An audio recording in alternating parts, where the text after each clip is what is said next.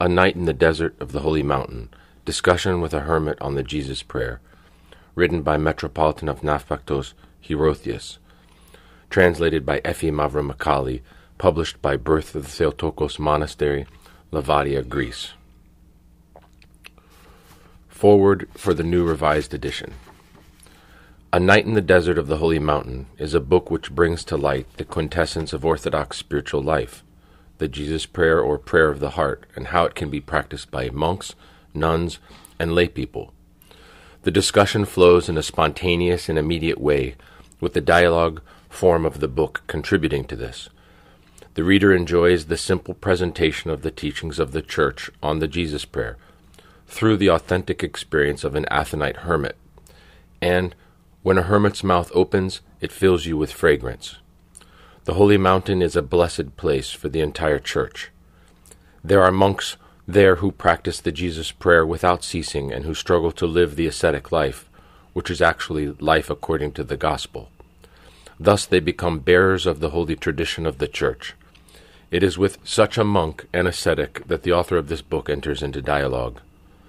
The book has been a classic of its kind in Greece, where it is now in its 20th edition in Greek. It has also been translated into French, Arabic, Spanish, Russian, Hungarian, Serbian, Romanian, Chinese, Ukrainian, and Bulgarian. The translation into English was undertaken as a response to the request of many English-speaking friends who believe that the text has a lot to offer to all our brethren in Christ, who thirst and seek for intimate communion with God, for the transformation and unification of their inner world through the energy of the grace of God, and who desire to become dwelling places of the most Holy Spirit. The author of this book is himself an admirer of the Niptic tradition of the Church, which he also presents in his other books. His series of 4 books on Orthodox psychotherapy, The Science of the Fathers, is of great interest since he believes that the Niptic tradition of the Church has a therapeutic value. Metropolitan Hierotheus of Nafpaktos believes that Christianity is not a philosophy or an ideology, but rather it is a therapeutic science and a therapeutic treatment which cures the innermost aspect of one's personality. It is within this framework that the present book operates. I am indebted to Sister Pelagia of Birth of the Theotokos Monastery, who kindly offered to revise the translation and made several necessary corrections. This is a valuable contribution, particularly as the English translation has opened the way for many other translations in various languages, and this, I think, is a great offering to the Orthodox world outside Greece. Efi Mavromakali. Preface. It is by inspiration of divine love that in our day there is a reawakening of the desire for mystical theology and the teaching of the Fathers, for asceticism, watchfulness, and unceasing noetic prayer of the heart. How is it that in the high tide of man-centered, materialistic, and this-worldly understanding, there emerge souls desiring the true life in Christ, seeking perfection, union with God, who want to live according to the tradition of our Church and the Holy Fathers? This change is by the right hand of the Most High. This is the work of the Holy Spirit, who lives eternally and who sets apart and makes holy the souls in the body of Christ, our holy Orthodox, Catholic, and Apostolic Church. After many ordeals, it is becoming increasingly clear today that the tradition of the Holy Fathers is not a luxury, but a prerequisite for a truly genuine Orthodox way of life. And it is a great blessing that the most merciful Lord planted in the midst of the Church the paradise of the garden of the Theotokos, the Holy Mountain, to revive the Church through the gift of the grace of God, which comes down to us today through the living tradition of the Holy Fathers, uninterruptedly. The author of this present book yearns for this tradition. He lives and works in the world, but his abiding city is in heaven, the heaven of the Holy Mountain, which is the foretaste of the kingdom to come.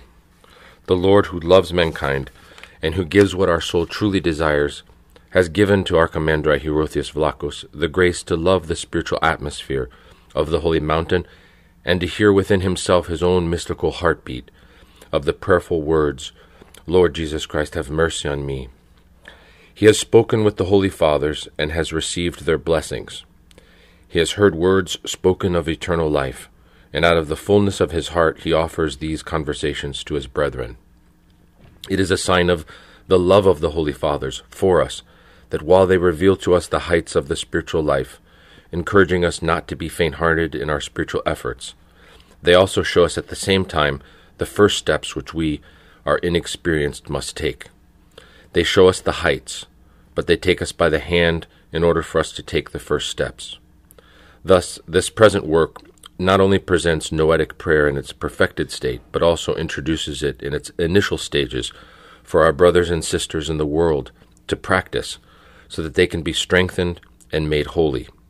I believe that through the blessing of Our Lady, the Theotokos, who already in the Holy of Holies lived the fullness of mystical ascent and communion with the triune God, this book will prove beneficial to the writer and the readers. It goes without saying that the more frequently people read books about the prayer of Jesus, the greater will their desire be to practice it. To our God, from whom we receive every good and every perfect gift, be glory throughout all the ages. Amen. Signed, Archimandrite George, Abbot of the Monastery of Grigoriou on the Holy Mountain. Introduction. In the following pages I present a discussion which I had with a Gerondos on the Holy Mountain. I did not intend to record it. One day, however, just as I was getting ready to read one of the works of St. Maximos, I heard an inner voice urging me to write down the discussion I had with the wise Athonite monk, and I obeyed that voice, which I confess I had not heard before. I started writing as it came to my mind. That is why what follows is the output of only a few hours' work, and I apologize to the reader for this. First of all, though, I would like to make a few comments. Firstly, the book should not be read as a story, but rather as a teaching sent by God to that wise Athonite who was a God by grace. The reader should stop at times to think, but much more, however, to pray. He might need to read over the discussion twice. Secondly, the dialogue should be read keeping in mind the purpose for which it was written, that is, the practice of the prayerful life. We should at once make the decision to enter into the divine darkness of the Jesus prayer, which is Mount Sinai and Mount Tabor, where we will meet God. The invocation of the name of Jesus is accompanied by his immediate revelation, because the name evokes a form of his presence, Evdokimov. This thought is in accordance with the words of the Lord, "For where 2 or 3 are gathered together in my name, there am I in the midst of them," Matthew 18:20, as well as with the apostolic word, "Therefore I want you to understand that no one can say Jesus is the Lord except by the Holy Spirit," 1 Corinthians 12:3. When someone is praying the Jesus prayer, the Holy Spirit descends like the cloud on Mount Tabor. Thirdly, the reader should not try to find out who the monk is I spoke with. He may not be successful, and his judgments may be wrong. That holy Gerondos would not approve. Fourthly, the reader may be impressed by the number of patristic quotes. It must be emphasized, however, that the monks who strive on Mount Athos have a spiritual affinity with the Holy Fathers of our Church. The Holy Spirit, who lived and acted within the Holy Fathers, also lives and acts in them. They have, in other words, the Spirit of the Fathers, and so can be ever mindful of their teachings without much labor and special effort. Apart from that, many times during the discussion, the wise Hermit, who has seen God, opened his books, St. Gregory Palamas, St. Simeon the New Theologian, the Philokalia, etc., which he kept near him, and read and commented on many passages. My ardent wish is that there be readers who are helped to experience the Jesus prayer, which has sanctified so many others, and that they too may be made holy. I feel obliged to turn my thoughts also to the heroic and respected men, the images of divine love who live on Mount Athos, who abandon the world and live the real world, not the deformed world, but the transfigured world, who experience the living God. They are the contemporary witnesses of Christ, who have separated themselves from this world and who are in fact dead, so far as the world is concerned. These holy men have often supported and helped me, have fed me with their own bread, and I who am poor owe them so much. I am poor, but if I had not taken even this little food, I would have died. I am hungry, yet I live through their grace, their blessings, and their love. The following lines are thus dedicated to those fathers who have made the holy mountain heaven, in gratitude for their great love, in return for their love. To those who have passionately loved the threefold poverty, material poverty, spiritual poverty, that is humility and obedience, and that of the body, chastity. To those fathers who have truly lived the beatitudes of the Lord, for by becoming poor in spirit they became rich, and by becoming meek they inherited the earth. They mourned and were comforted. They hungered for righteousness and were satisfied. They were merciful and they obtained mercy. Becoming pure in heart, they saw God, as far as this is possible. Becoming peacemakers, they were made worthy of becoming sons of God. O holy fathers, blessed monks, hermits, we who are sinners declare you blessed, as young men honoring their elders, sons their fathers, and sinners saints. St. Nicodemus of the Holy Mountain. Signed, Archimandrite Hierotheus Vlachos. Silence, speech, and the life of the monks. The Holy Mountain is a place of mystery where silence, which is eternity itself, speaks intensely, since silence is the language of the age to come. As the holy angels have a noetic power inconceivable to us through which they transmit divine thoughts to each other, St. Basil the Great, in the same way the earthly angels, who live on the holy mountain and compete with the heavenly and bodiless ones in life and prayer, have another power in order to transmit what they experience. And this power is that of silence, which, especially on the holy mountain, is the most eloquent of sermons, a silent exhortation. The monks there do not speak much. They live the mysteries of God in silence. They experience orthodox theology in an apophatic way. They listen to the voice of God through silence and acquire virtue. According to St. Simeon the New Theologian, quote, the silence of the lips, the closing of the eyes, and the deafness of the ears are for beginners in spiritual life the quick way to acquire virtue, end quote. The silence of the monks is edifying. In the sayings of the fathers we read the following. The Archbishop Theophilus visited Scetis one day, where the brethren were exhorting Abba Pombo to say something edifying to the Archbishop. The former responded, if he is not edified by my silence, he will not be edified by my speech. One should go to the holy mountain with the intention of being edified through silence. For the visitor who knows how to be taught in this way, everything will speak to him. The silent figures of the monks, the caves of the hermits, the monasteries permeated with an atmosphere of compunction, nature itself, and inanimate objects as well, will tell many stories and transmit wonderful teachings. It is in this way that the holy mountain speaks in silence. Sometimes, however, they speak, and then they edify because they set a good example by how they live. A good life without words edifies more than words without a good life. A good life edifies in silence, whereas words on their own cause disturbance. When words and life correspond to one another, they are together the whole of philosophy.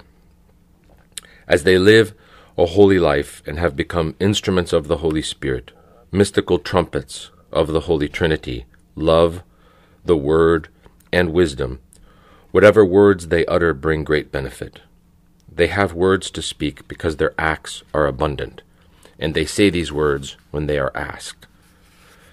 From the sayings of the fathers, the following request is familiar.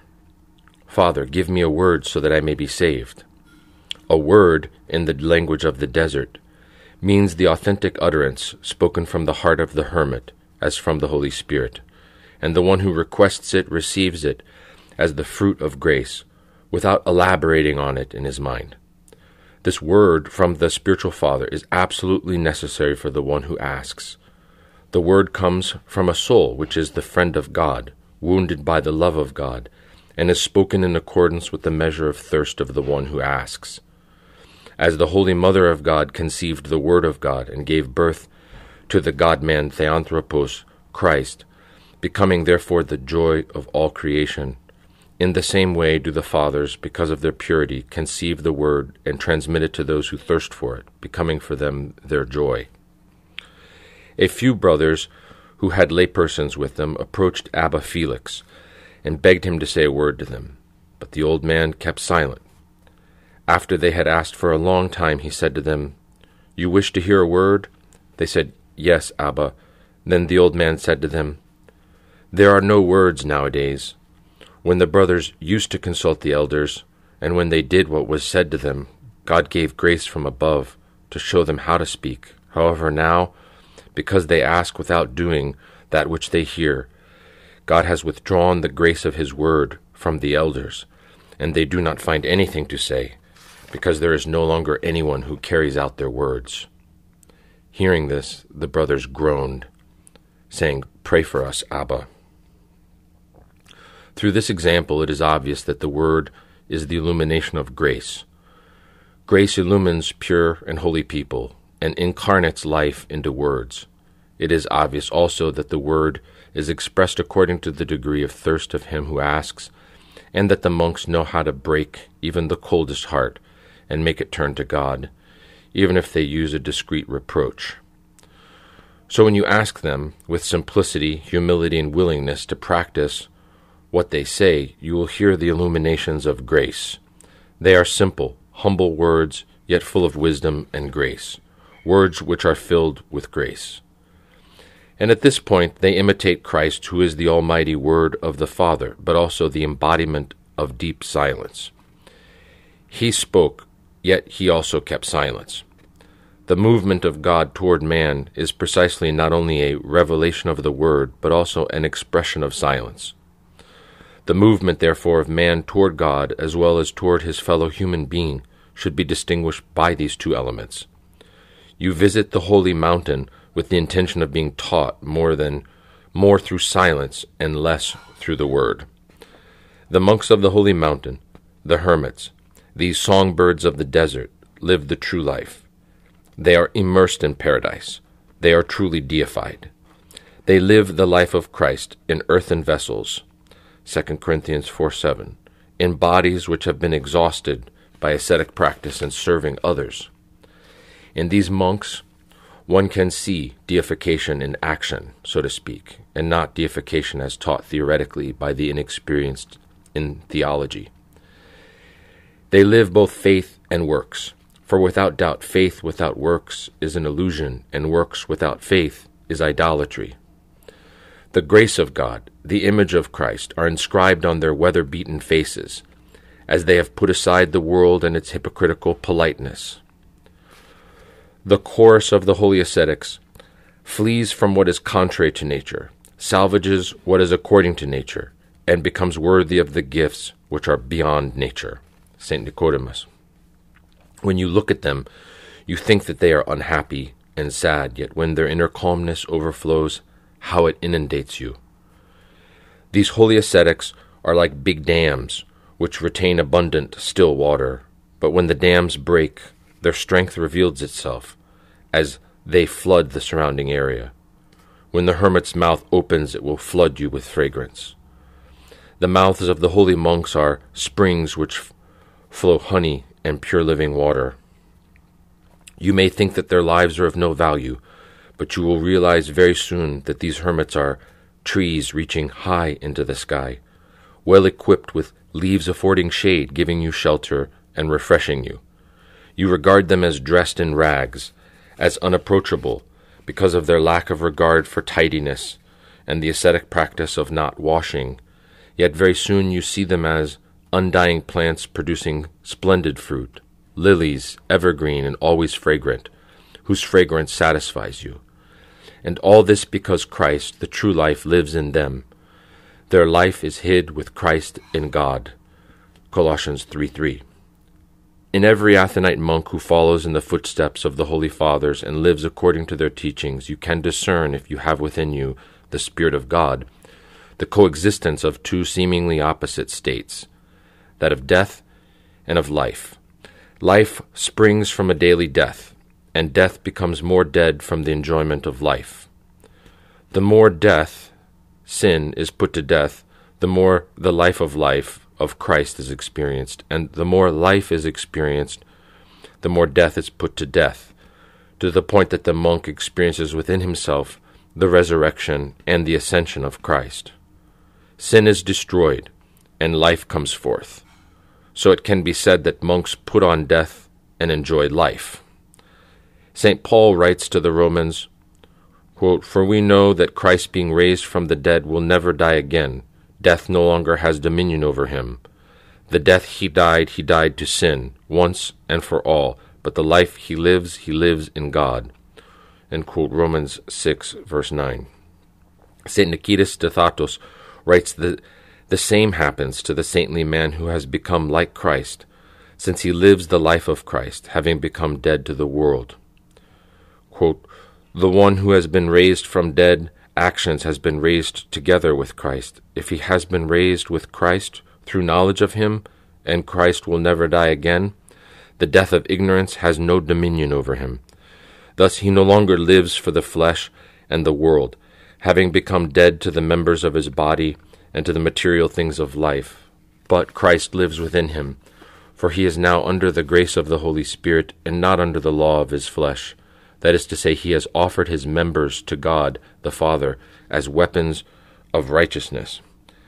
End of quote, Nikitas Stathatos. In deified monks, rest and motion coexist. According to St. Maximus, they live in ever-moving rest, as well as a restful motion. They remain in Christ, and move unceasingly toward the more perfect enjoyment of Him, because Christ is the multidimensional pearl of great price. St. Gregory of Nyssa clarifies this point in a vivid manner. Quote, "The strangest thing of all is how rest and motion can coexist simultaneously, since he who ascends in no way stands still, and he who stands does not ascend. But here the ascending is accomplished by standing still, which means that the more one remains firm and steadfast in the good, the more he advances in the way of virtue." End of quote, Gregory of Nyssa. He abides in the good while continually in motion. He is constantly moving, and he remains in Christ. There is incessant thirst for Christ, but at the same time divine satiation. A monk once said, "Something strange is happening to me. I am hungry, yet I feel full." This is not at all strange, however, for the man of God. This is what is referred to as the perfect, but still unfinished, perfection of the perfect. The life of the monk becomes continually the life of the Word of God, the Logos, the life of Christ. The monk who strives forcefully experiences all the ages of Christ. Christ is incarnate within him, performs miracles, suffers the passion. He is resurrected and he ascends. Living, therefore, in Christ, he attains not only the unification of his whole inner world, but also of the world around him. He overcomes all the divisions, and he ascends to an even higher level than Adam's state before the fall. St. Maximus refers to the 5 divisions which Adam failed to overcome, whereas man succeeds in this now through the help of the new Adam, Christ. He can overcome the divisions between created and uncreated, between that which is perceived by the nous and that perceived by the senses, heaven and earth, paradise and the universe, between man and woman. By overcoming the last division, he goes on to overcome the first, that of created and uncreated. A holy man of God brings his whole self, as well as the entire world, to God. That is why the saint is the greatest benefactor of humanity. On the holy mountain, I once approached such a Hierondas who enjoys the never-ending fullness of divine mercy. Living in little more than an opening in the earth, he has overcome all the conventions of this world. There are no words to describe him. If you characterize him as wise, you fall short. If you call him mad, you do not convey the greatness of his spiritual folly. You do not know how to describe him. As he has escaped the categories of this world, he goes on towards the depths of eternity. He touches the divine fire, and he is literally aflame. He is on fire now with the uncreated light. At times while you are talking with him, you think that he will be ignited and be completely consumed in flames. You think that he will vanish bodily from before you, like the prophet Elijah on the fiery chariot. At the very moment when he speaks to you, you think that he will ascend into heaven like the Lord who, while he blessed them, parted from them and was carried up to heaven. Luke 24:51. Yet, what you think will happen does not, because something else is happening. The compunction that is created while he is talking to you about matters of the spiritual life is similar to the wonder that took hold of the disciples on Mount Tabor. A bright cloud overshadowed them, and a voice from the cloud said, "This is my beloved Son, with whom I am well pleased. Listen to him." When the disciples heard this, they fell on their faces and were filled with awe. Matthew 17, verses 5-6. While he is speaking, the Holy Spirit descends, encompassing you, capturing you. Fear seizes you, but also the desire to remain there. When the holy ascetic is speaking to you in his simple, unaffected words, you remember Christ talking to his disciples on the top of a mountain or on a boat in the sea. The holy ascetic, indeed, is talking to you from the mountain of theoria, of vision of God, and from the sea of eternity, beyond mundane and trivial matters, beyond what you are. I approached this Yerandus one day. I knew he was a true theologian. He did not have knowledge about God, but the knowledge of God, which is inaccessible to the majority of people. The knowledge of God is a mountain, steep indeed and difficult to climb. The majority of people scarcely reach its base. Only Moses was able to ascend the mountain of the vision of God and see God. I knew then that this Yerandus was a Moses, a man who had seen God. At the beginning I felt awkward. What could one talk about with him? What had we in common? Were we on the same wavelength? We are at the first stage of practical philosophy, that is purification, whereas he has already passed from natural contemplation, that is illumination of the nous, to mystical theology or knowledge of God, that is to everlasting knowledge. We are full of passions, whereas he is the royal golden throne of the king. We personify hell. He is paradise. However, during our discussion, the ascetic came down from his height and raised me higher. He emptied himself and enriched me. Although he was rich, he became poor, so that by his poverty I might become rich. 2 Corinthians 8:9. For unity always demands a movement out of one's self on both sides, which is also what happens in the union with God. A movement from God out of himself, as well as a movement from man out of himself, occurs. This is the distinctive trait of divine love. Quote, theologians at times call the divine an erotic force, sometimes love, and at other times that which is intensely longed for and loved. Consequently, as an erotic force and as love, the divine itself is subject to movement, and being that which is intensely longed for and loved, it attracts to itself everything that is receptive of this force and love, end quote, St. Maximus the Confessor. The same father states further, quote, the divine erotic force also produces ecstasy, compelling those who love to belong not to themselves, but to those whom they love. This is shown by superior beings through the care of inferiors, by those of equal stature through their support for each other, and by those of inferior status through their divine return toward those who are highest, end quote. I always keep in my memory, and even more so in my heart, every single minute of that conversation. What follows is an account of how I met him and what we talked about. Sunset on Mount Athos. The sun was sinking in the west. Mornings on Mount Athos are fragrant, charming. The darkness of the night is dispersed while the monks are in the catholicon of the holy monasteries, singing, "Glory to thee who has shown us the light." One could say that the sweetest melodious voices, the gentle-sounding simandron, and the warm rhythm of the talanan drive away the darkness. And the afternoons on Athos are also peaceful. A day of struggle has passed, and night is spreading its veil now. The monk will hide within its many battles, abundant tears, and many forms of spiritual ascetics.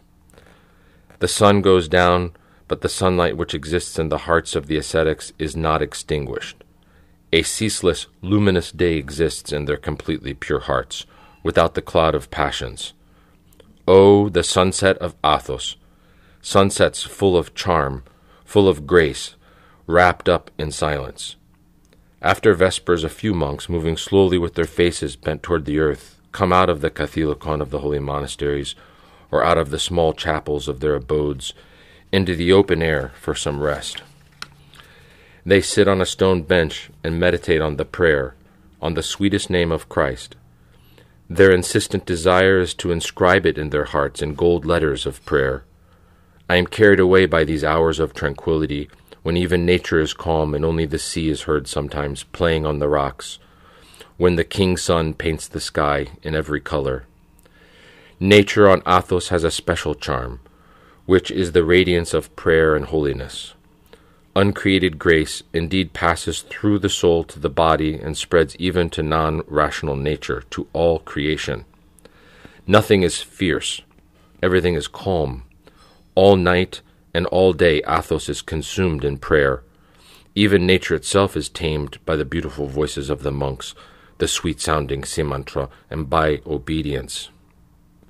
Nature does not attract me much, yet the nature of Mount Athos has a special grace. It might be that one sees it through the perspective of the deified monks and becomes illumined. It might be that one sees it not through the eye or the mind, but through the deified heart. And the heart knows how to love and how to appreciate things. It might be that Hezekiah, quietness in its fullest sense, plays a very significant part, since, quote, life which is without anxieties, because of its hope in God, moves naturally toward an understanding of the creation of God. St. Gregory Palamas. Ascending to my own tabor. Sunset on Athos. While the sun was about to set, I was ascending in order to rise. The setting of the sun found me climbing with great difficulty a narrow and steep path toward the sunrise. Poor in faith, we find it very hard making such ascents, which are a delight to the faithful who have carried out their heroic decision to renounce the world with all its attractions and pleasures, and who have embraced asceticism. I was climbing somewhere on the north side of Athos. I wanted to put into practice the words of St. John Chrysostom, quote, while your desire is still warm, go away towards these angels and make it warmer. For the words of men will not be able to fire your heart, as the sight of heavenly things can. End quote. On the right and left rose forbidding rocks with their sharp peaks, as if they were piercing the sky like the voices and lives of the inhabitants of Mount Athos do. I was walking bent over, the Jesus prayer on my lips, in my heart, within my noose. For this is the way one should visit the holy mountain, feeling like a simple pilgrim. A short distance away from the path among the rocks, one could see small houses, which are the cells of the hermit monks. Some of them are within caves, others protrude a little, and you think when you look at them that they will fall into the sea. It is within these small caves that the spiritual bees live, making the sweetest honey of Hezekiah. The hymn which St. Nicodemus composed for the Athonite fathers came to my mind, and I started chanting it. O swarm of bees assembled by God, who make honeycombs of the very sweet honey of Hezekiah in the hollow places and caves of the holy mountain, as if in spiritual beehives. Similar cells exist on the south side of the mountain in the area known as Corulia. There the spectacle is incomparably more amazing. Quote, on the reddish surface of the rocks, which gives the appearance of being coated with rust, many dwellings hang together at the summit at a terrifying height. Some of them are caves with their entrance obstructed by walls, allowing only for a small door. Elsewhere, a small projection of the rock has enabled a brave hermit to build a small chapel with a dome, 1 or 2 cells, and a tiny garden in which a wonderful bunch of little green trees has sprung from soil transported from another location, giving an exotic view to the landscape. The pure color with which all these hiding places are coated adds to the impression that they look like seagulls' nests. The ascetics communicate among themselves on precarious paths which are not visible from the sea. Climbing them, however, is a very bold decision. Many of the ascetics have not come out of their narrow courtyard for years. That is why there are small graveyards in the more spacious of the hermitages and cemeteries in the caves where the relics of the brothers are kept. On the forehead of each of the skulls, the name of the brother is inscribed, as well as the date of his death." End quote. Photius Contiglu. To continue, "These spiritual seagulls, the doves of heaven, who experience God and ascend up to the 3rd heaven, are scattered on the right and the left. Anyone who ascends that narrow path on the north side of the mountain, which I was climbing at sunset, notices the same spectacle, and it makes him tremble. He feels the grace of God close to him, refreshing him, but at the same time consuming him like Moses' burning bush. His memory brings to mind scenes of fathers from earlier times, who passed by that place and now sleep in peace and quietness, waiting for the voice of the archangel, for the coming of the bridegroom to whom they will be wedded. Undeniably, his heart is far from the world and all its pleasures. They had been fighting here for a whole lifetime so that they could find peace, and they found peace. They rest now in the bosom of Abraham. The voice of Christ, 'He is not dead, but sleeping,' resounds loudly in those remote places. I was ascending with special thoughts and feelings. Quietness was predominant in the area. Once in a while you would hear the cries of wild birds flying overhead or even nightingales singing. Athos nurtures many beautiful nightingales, St. Nicodemus. Now and then sounds of dull thuds could be heard. As I went on, I reached a small house, and there I saw a peaceful hermit who was trying to break up a big rock. "Evrologite Yarondas, your blessing," I said. "The Lord bless you," he answered. This is the greeting on Mount Athos. When you ask for a blessing, they answer, "O Kyrios." They know well the importance of Christ for the spiritual life. They also know their own weakness. The Lord is their desire and their true dwelling place. They often repeat his name, since they live in his presence. He is the one who is with them when they sleep and when they awake, and sweetens and delightens their heart through the consolation of the Holy Spirit. "What are you doing there, Yarondas?" "I'm trying to break this rock, my son, in order to make a small reservoir and collect rainwater, so that I can drink a little. Last year I suffered a lot from thirst." "But that is very hard work, even more so without proper tools." "What can I do? The body needs water. God will help me. We can do without everything else here in the desert, but a little water is necessary. Come to the cell and bless it for us." Me, to bless the cell of the blessed, I thought, the impure to bless the purified. I entered the cell discreetly, with great respect. You enter the cell of a hermit with awe, as a place of mystery. It had not been cleaned and was untidy, but all these things are details for the spiritual athlete. How to find time for this sort of work? He brought me a little water and a Turkish delight, signs of his love. Indeed, in that desert you understand pure and sincere love. The whole heart of the monk is on that small tray, with a little water and the sweet. He offers you everything. "Have you come from the world?" "Yes. How is it in the world?" This is the usual question you hear on Athos. This time, however, it is of great importance, because the monk who asks left the ill-omened world 50 years ago and has not gone back. Also, the ascetic knows well what the world means. It is the creation of God, yet at the same time it becomes the deceit of the devil. Did the devil not deceive Adam by using his handiwork? How many of us do not suffer the same thing? The world, Yanandus, has gone far astray from God. It does not remember him at all, neither does it live in a way worthy of him. The churches are empty, and all the places of the devil are full.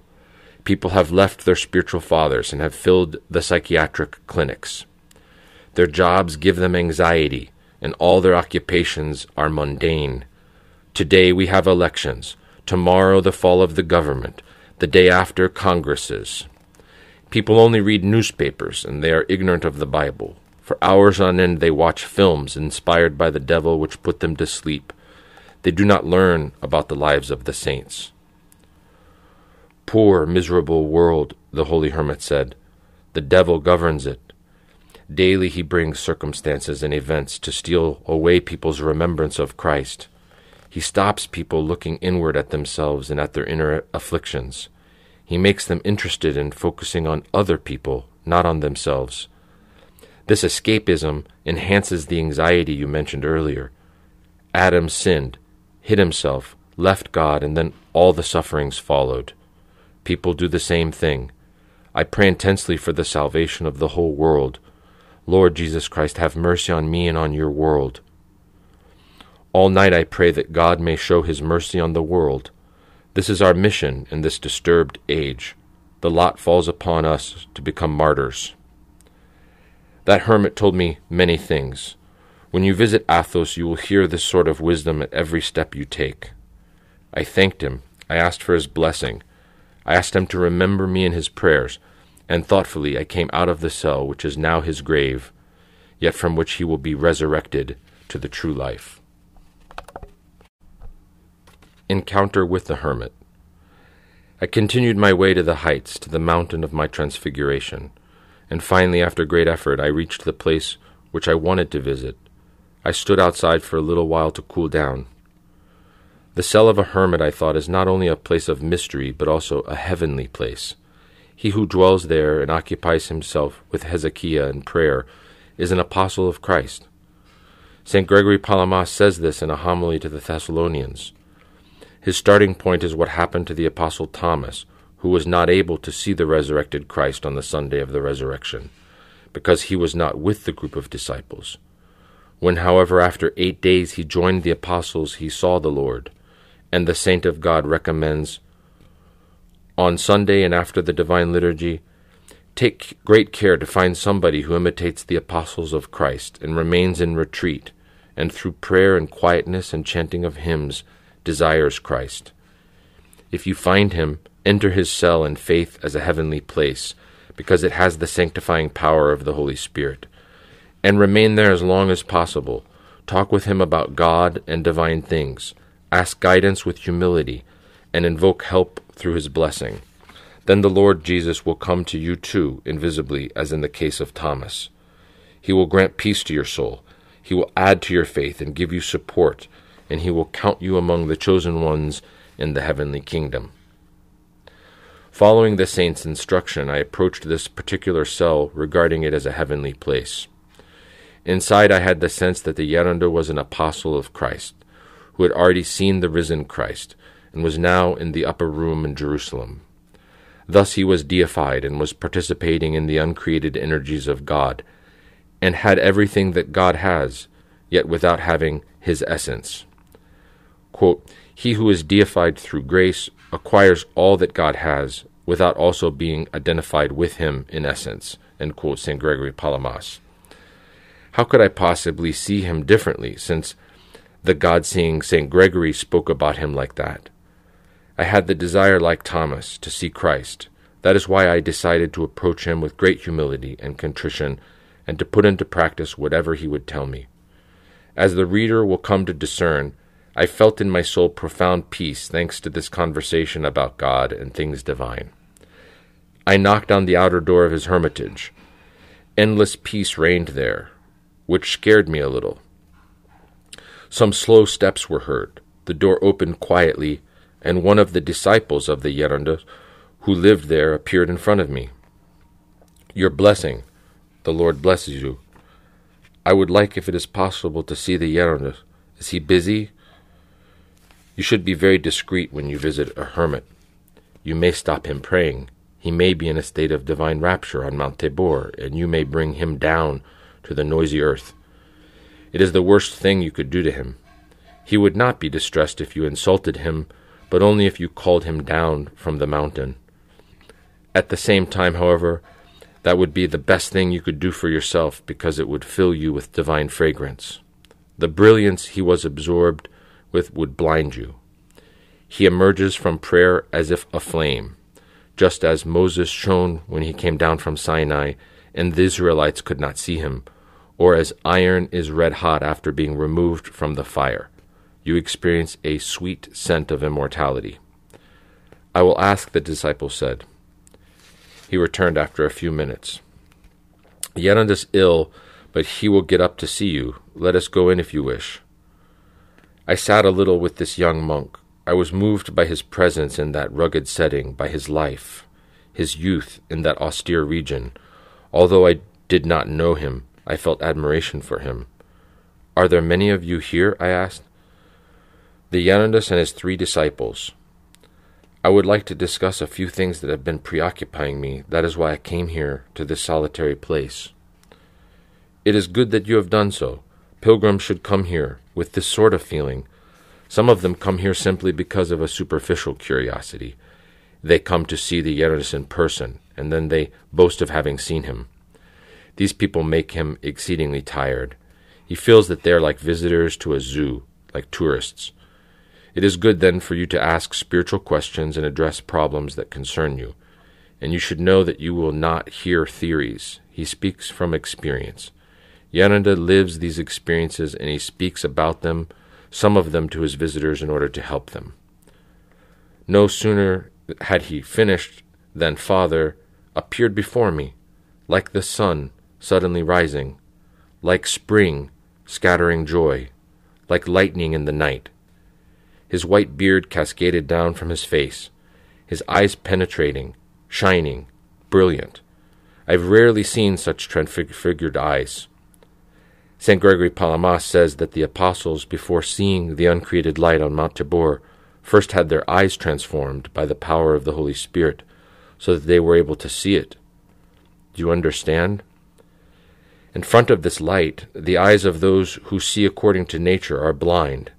This light is not observable simply with the eyes of the senses. It is only discernible by those whose eyes are transfigured by the power of the Holy Spirit. They, the apostles, were changed, and thus they saw the change that our mortal nature has undergone, not at that moment, but from the time when it was assumed and deified through union with the Word and Logos of God. And this Father, who had frequently seen the light of Tabor, had eyes transformed by this experience. The change was very distinct and a blessing to witness.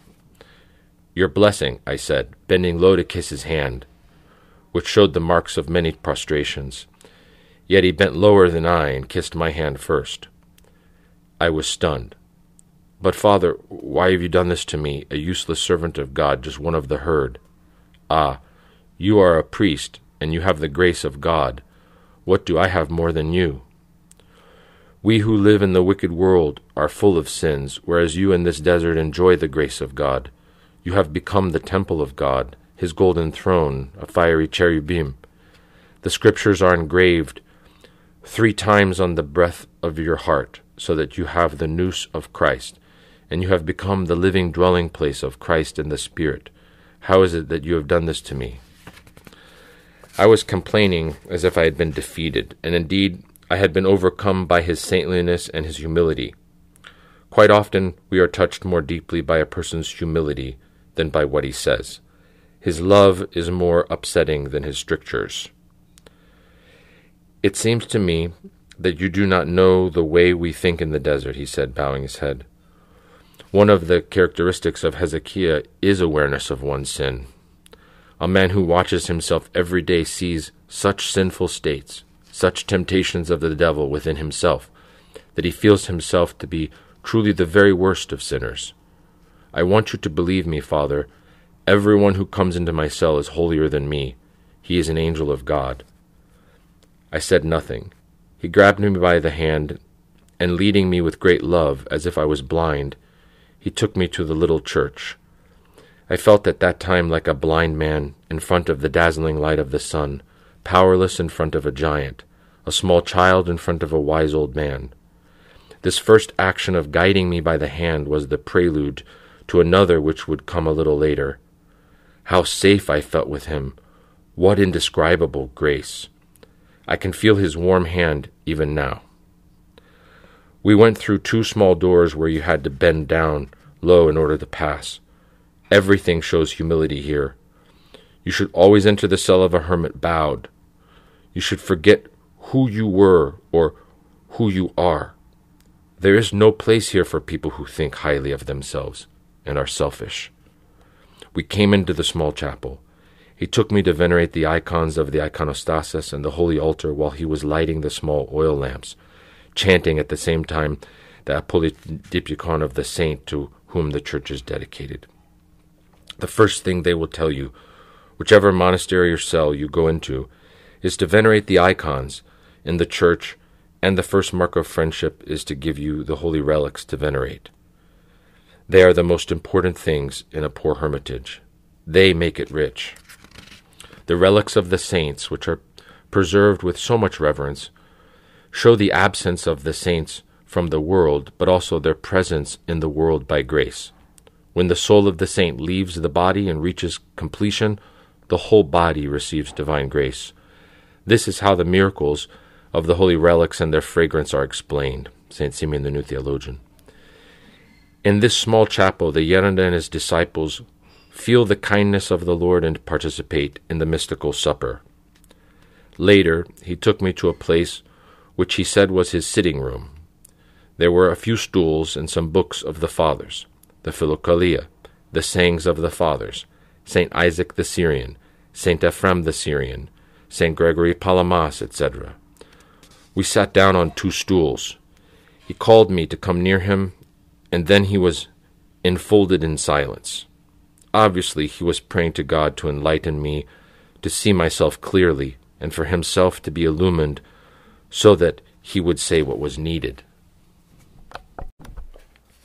Discussion with the Yerandas on the Jesus Prayer.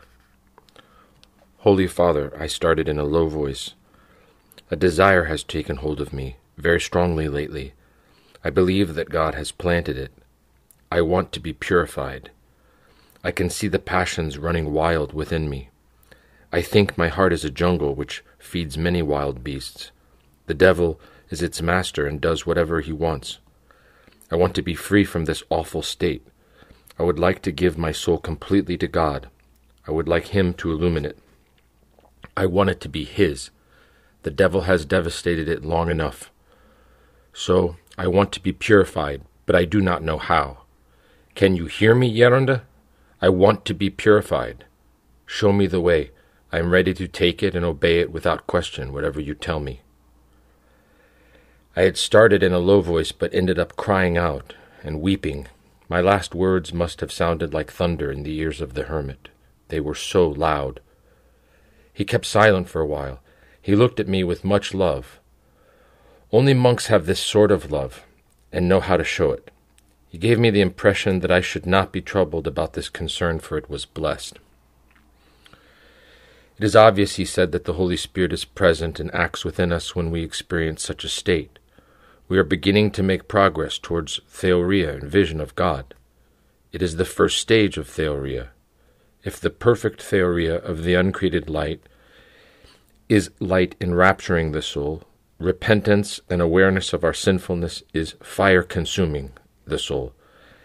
Then repentance and the desire for the purification of the soul from the passions constitutes a time of grace. Only when grace enters within us can we see our desolation, how far we are from God, and we fight to be united with him.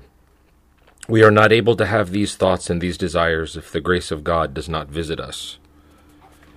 He was a wise director, an experienced spiritual father, indeed a man full of grace. He knew, like the best doctor, how to calm you down, to give you peace, to give you a soothing medicine, not in order to leave you contented with your selfishness, but so that he could proceed to intervene and cure you.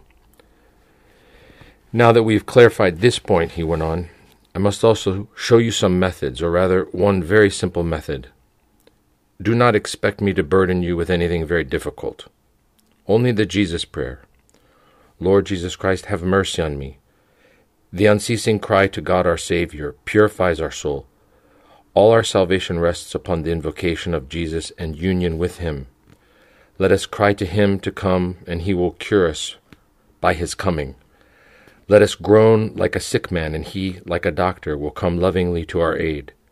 Let us cry out like the man who fell among thieves, and the Good Samaritan will come to clean our wounds and guide us to the inn, that is, to theoria, to vision of the light, which consumes all our being. When God comes into our heart, he gains victory over the devil, and cleanses the impurities which the evil one has created. The victory, therefore, over the devil is the victory of Christ in us. Let us do the human part by inviting Christ, and he will do the divine part by defeating the devil and purifying us. So we should not want to do the divine part ourselves and expect God to do what is our responsibility. We should understand this well. We do the human part, the Jesus prayer, and God the divine part, our salvation.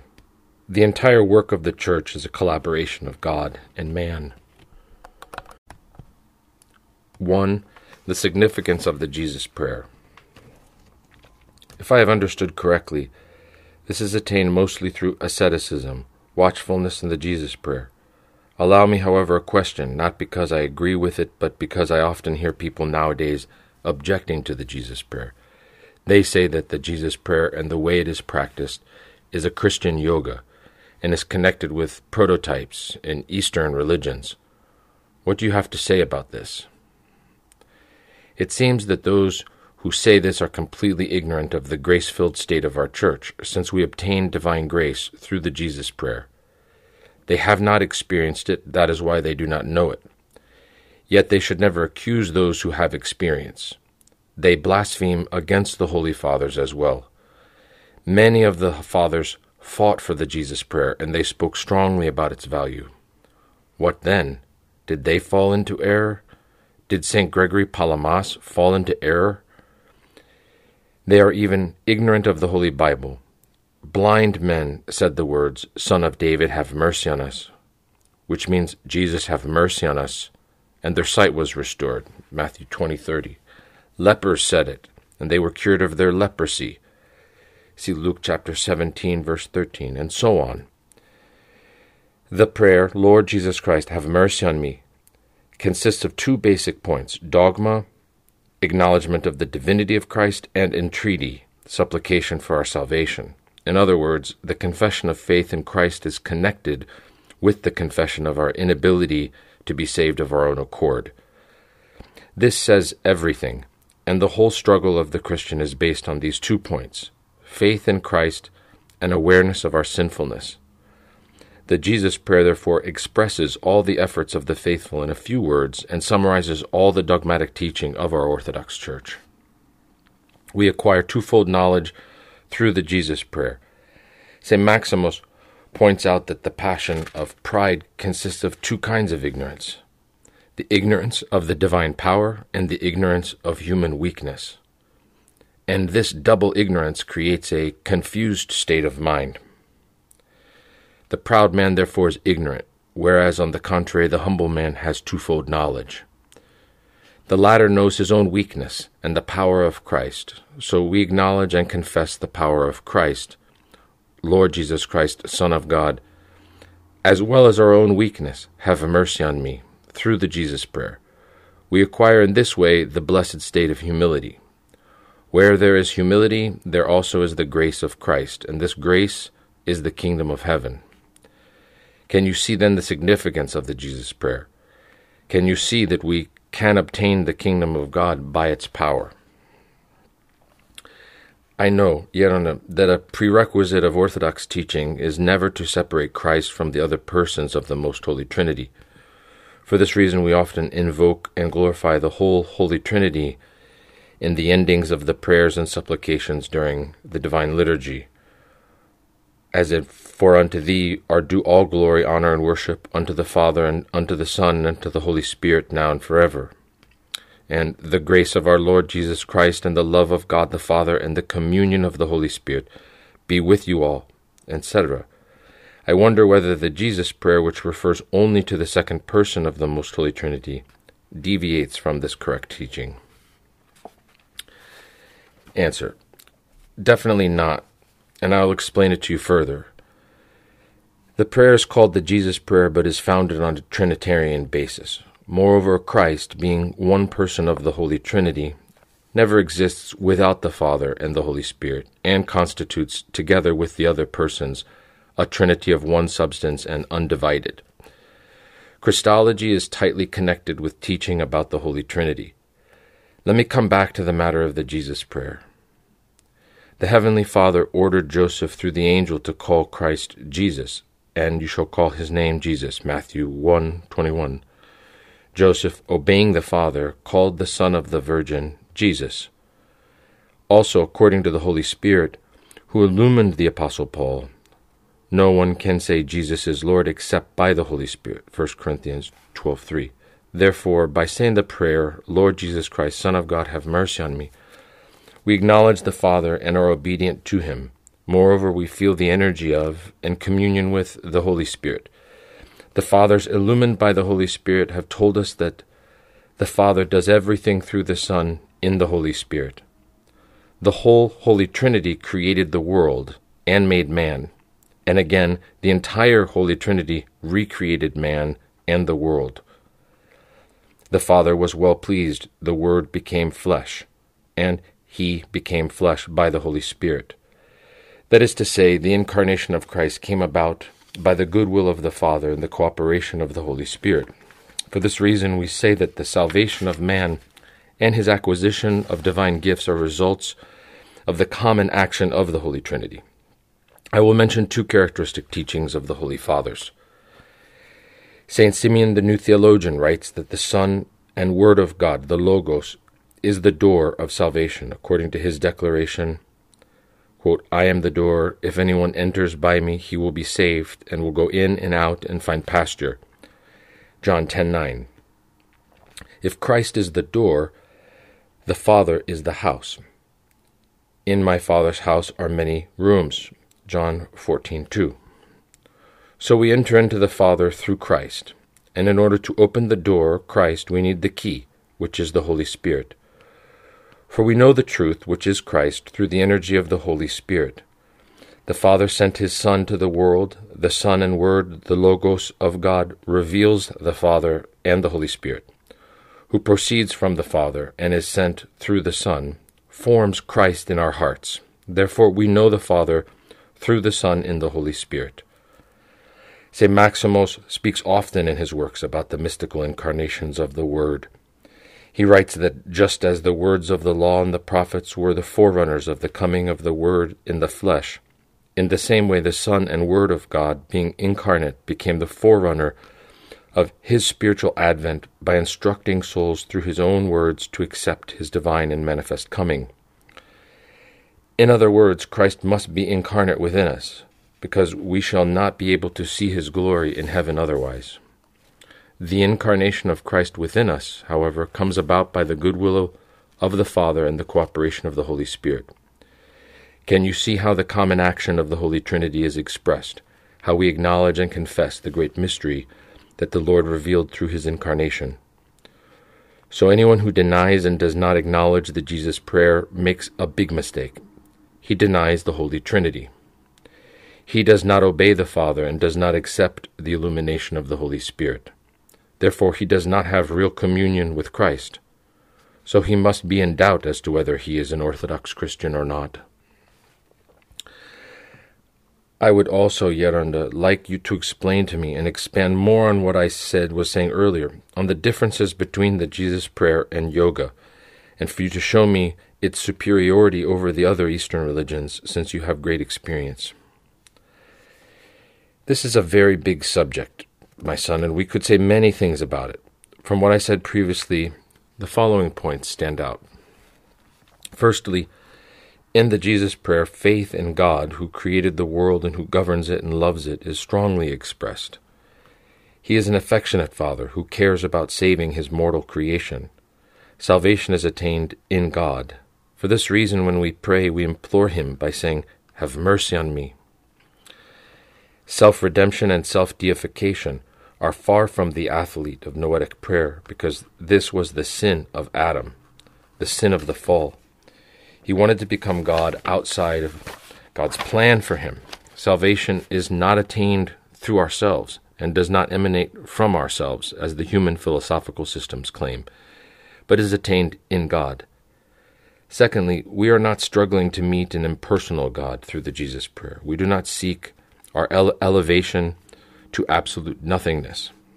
Our prayer focuses on the personal God, the God-man Theanthropos, Jesus, and for this reason we say, Lord Jesus Christ, Son of God. Divine and human nature meet in Christ, in other words, the fullness of the divine word and all of humanity. Quote, in him the whole fullness of deity dwells bodily. Colossians 2:9.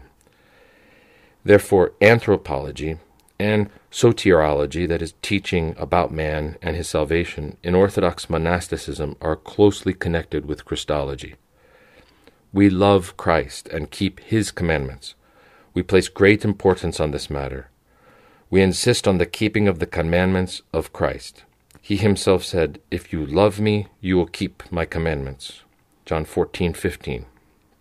By loving Christ and by keeping his commandments, we are united with the entire Holy Trinity. Thirdly, we do not reach a state of pride through unceasing noetic prayer. The philosophical systems you mentioned before are possessed by pride. We acquire the blessed state of humility through the Jesus prayer. We say, have mercy on me, and we consider ourselves the worst of all. We despise none of our brothers. The athlete of the Jesus prayer is a stranger to every sort of pride, and whoever has pride is foolish. Fourthly, salvation, as we said before, is not an abstract notion, but union with God, the Holy Trinity, in the person of our Lord Jesus Christ. This union, however, does not efface the human factor. We are not assimilated, since we ourselves are also persons. Fifthly, as prayer develops, we acquire the ability to discern error. We can see and distinguish the movements of the devil, but at the same time the energies of Christ. We recognize the deceit of the devil, who often changes his form even into an angel of light. We distinguish, therefore, good from evil, the uncreated from the created. Sixthly, the struggle for the Jesus prayer is connected with the cleansing of soul and body from the corrupting effect of passions. We do not aim at reaching stoic apathy, but the dynamic state of dispassion. We do not aim at the mortification of the passions, but at their transformation. Without dispassion, we cannot love God and be saved, because love has been corrupted and distorted. We strive for its transformation. We fight to transform the distorted states that the devil created in us. We cannot be saved without this personal struggle, which is achieved with the help of the grace of Christ. According to St. Maximus, spiritual knowledge without praxis, that is, purification of the heart, is the theology of the demons. Seventhly, we do not try to guide the nous, the noetic faculty, to absolute nothingness through the Jesus prayer, but to turn it to the heart and bring the grace of God into the soul, from where it will spread to the body also. The kingdom of God is within us. Luke 17:21. According to the teaching of our Church, it is our carnal way of thinking which is bad, and not our body. The body is not the garment of the soul, as the philosophical systems claim. We must not try to get rid of it, but we must try to save it. Salvation means redemption of the whole of man, of the soul and the body. We do not aim, therefore, at the destruction of the body, but we fight the worship of it. Neither do we want the destruction of life. We do not aspire to reach a point where we do not desire life so that suffering ceases. We practice the Jesus prayer because we thirst for life and we want to live with God eternally. Eighthly, we are not indifferent to the world around us. The various systems you mentioned before avoid facing the problems of mankind in order to maintain their peace and impassibility. We aim to do the opposite. We pray unceasingly for all. We are suppliants for the whole world. Moreover, salvation is union with Christ while we are in communion with other persons. We cannot be saved just by ourselves. A joy which is only ours, without being joy for other people as well, is not true joy. Ninthly, we do not place great importance on psychosomatic techniques and on various postures of the body. We consider that some of them assist in the concentration of the nous in the heart and in its essence, and as soon as this is achieved, we immediately do away with them all. I repeat, we do not strive for impassibility, a negative state, but for the acquisition of divine grace. Thank you very much, Jan, for these illuminating thoughts. They have great importance because they come from you, who know these things from experience. Allow me a question. Is purification and salvation, that is to say, deification, attained only through the prayer, Lord Jesus Christ, have mercy on me? Are other prayers not appropriate? Do they not help? Every prayer has enormous power. It is a cry of the soul. Divine help comes according to our faith and fervor. There is liturgical prayer, individual prayer, and so on.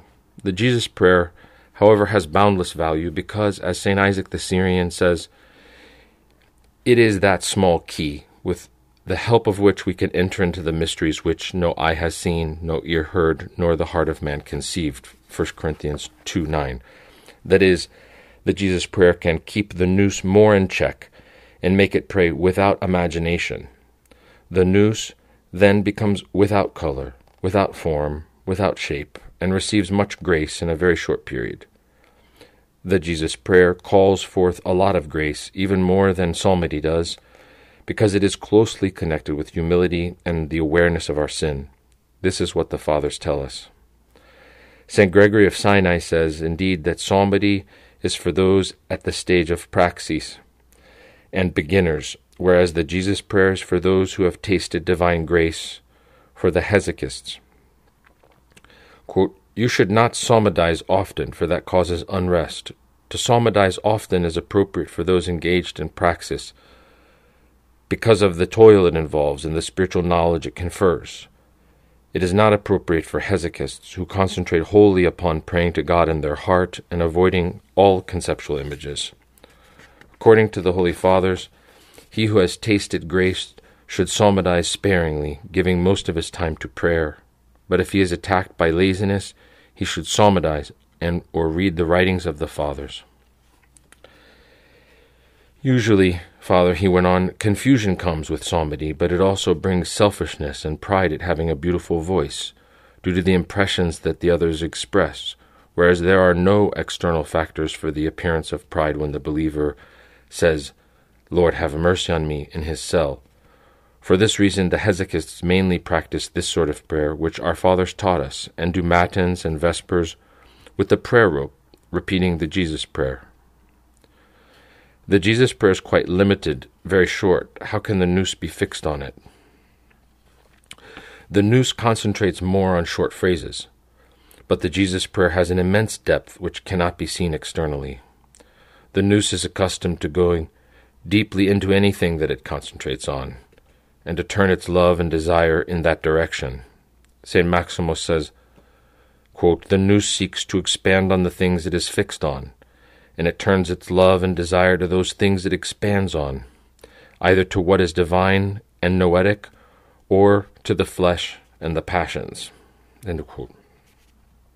Moreover, the same thing happens with knowledge. Something that at first glance is simple can become a subject of lengthy study and research. How much more the sweetest name of Jesus? You can study it all your life. Since the Jesus prayer possesses such power, allow me, Yaranda, to ask you how it is done. How can someone enjoy it? I know that I may annoy you by being ignorant and illiterate in these matters, but you can help me a lot if you tell me this. The Jesus prayer is the greatest science, my son. It cannot be described precisely, nor can it be defined for fear of it being misunderstood, or not being fully understood by those who have not had at least a little experience. It is indeed a great feat. I would even say that it is the highest form through which we acquire theology, or rather the vision of God. Theology is the offspring and emanation of pure prayer, its wholesome and blessed fruit. The climate in which it develops and can be experienced is the quiet of the sweet desert, with all its dynamic content as well as purification from passions. I have read yet some books and articles referring to this work which is filled with grace, the work of noetic Hezekiah, the unceasing calling on the name of Jesus. But I would like you, since you have shown me its significance, to share with me some thoughts about it out of your own personal experience and the knowledge of the Fathers. I do not want to learn simply because of curiosity, but because of my zeal to experience as much as I can this blessed state. Please do not refuse my wish. 2. The stages of the Jesus Prayer. I referred to something before. Noetic prayer mainly requires renunciation of the world, submission to a yerunda, a decision by the monk to remain in exile and to keep the commandments of Christ for a long period of time. In the beginning, our attention concentrates on the fulfillment of the commandments of Christ and is occupied in practicing abstinence and obedience. We know from the teaching of our Holy Fathers that virtues do not unite man with God perfectly, but they create the appropriate climate so that the prayer comes and unites man with God, the Holy Trinity. Virtues are a prerequisite for the granting of much grace, yet they also offer grace. When therefore the yerunda, who has experience of the Jesus Prayer, realizes that his disciple's will has been cut off and he has been cleansed from the gross passions, only then does he decide to initiate him in the Jesus Prayer. Even then, however, he does not tell him everything, but only as much as he can endure and carry out. He guides him little by little in case he may fall into disappointment or error. What are these stages? Which are the mystical steps which bring us to perfect union with Christ and to the enjoyment of deifying grace? The basic purpose of the Jesus Prayer is to unify the whole of man who has become fragmented. Please, forgive me for the interruption. What does unification of the whole man mean? Man, according to Scripture, has been created in the image of God, Genesis 1:26. God is a Trinity, that is, one essence in three hypostases, Father, Son, and Holy Spirit. Thus the soul, being created in the image of God, is single as well as manifold. It has three powers: nous, desire, the appetitive power, and will, the intensive power. All three must be united and be directed to God. According to St. Maximus, their development according to nature is for the nous to have the knowledge of God, for the appetitive power to desire and love only God, and for the intensive power to carry out the will of the Lord. In this way the commandment is fulfilled, and you shall love the Lord your God with all your heart, and with all your soul, and with all your mind, and with all your strength. Mark 12:30. When the nous remains in God, it stirs up the appetitive power to love him, and the incessant power to fight against the evil spirits and seek for purification. So unity exists because an impetus towards God exists. Well then, sin tears up the unity of the three powers of the soul. The nous comes to ignore God. The appetitive power loves created things and not the Creator. And the insensitive power is submitted to the tyranny of the passions. Thus we have the complete enslavement of the soul. St. Gregory Palamas describes this state very well. Firstly, the nous moves away from God and turns to created things.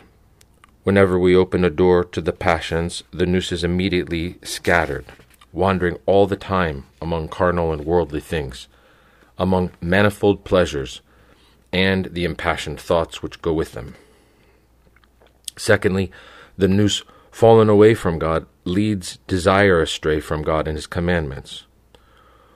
When the nous rebels, desire is also scattered in fornication and foolishness, shared out between both evils. Once the nous has been enfeebled, the soul's ability for real love falls away from what is truly desired, and, torn between various longings for sensual pleasures, is dispersed, pulled this way and that by desires for superfluous foods, dishonorable bodies, useless objects, and empty, inglorious glory. Thirdly, the will is submitted to the passions and is tormented and becomes enraged. Man who was destined to be a child of God becomes a murderer, being comparable not only to a wild beast, but also to a reptile or a venomous animal. He becomes a scorpion, a snake, an offspring of vipers. Therefore the three powers of the soul depart from God, but at the same time they lose their unity with each other. The appetitive power wants to return to God, but the incisive power does not allow it. Desire wants to return, but the nous, not believing in God, does not want to love God. We strive for this return and attain it finally through the Jesus prayer. The return to God starts with the concentration of the nous. Our aim is to detach the nous from its attraction to surrounding objects and bring it back to itself so that the desire is brought back.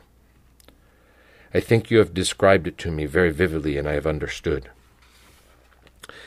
It is the Holy Fathers that describe these things, not me, my son.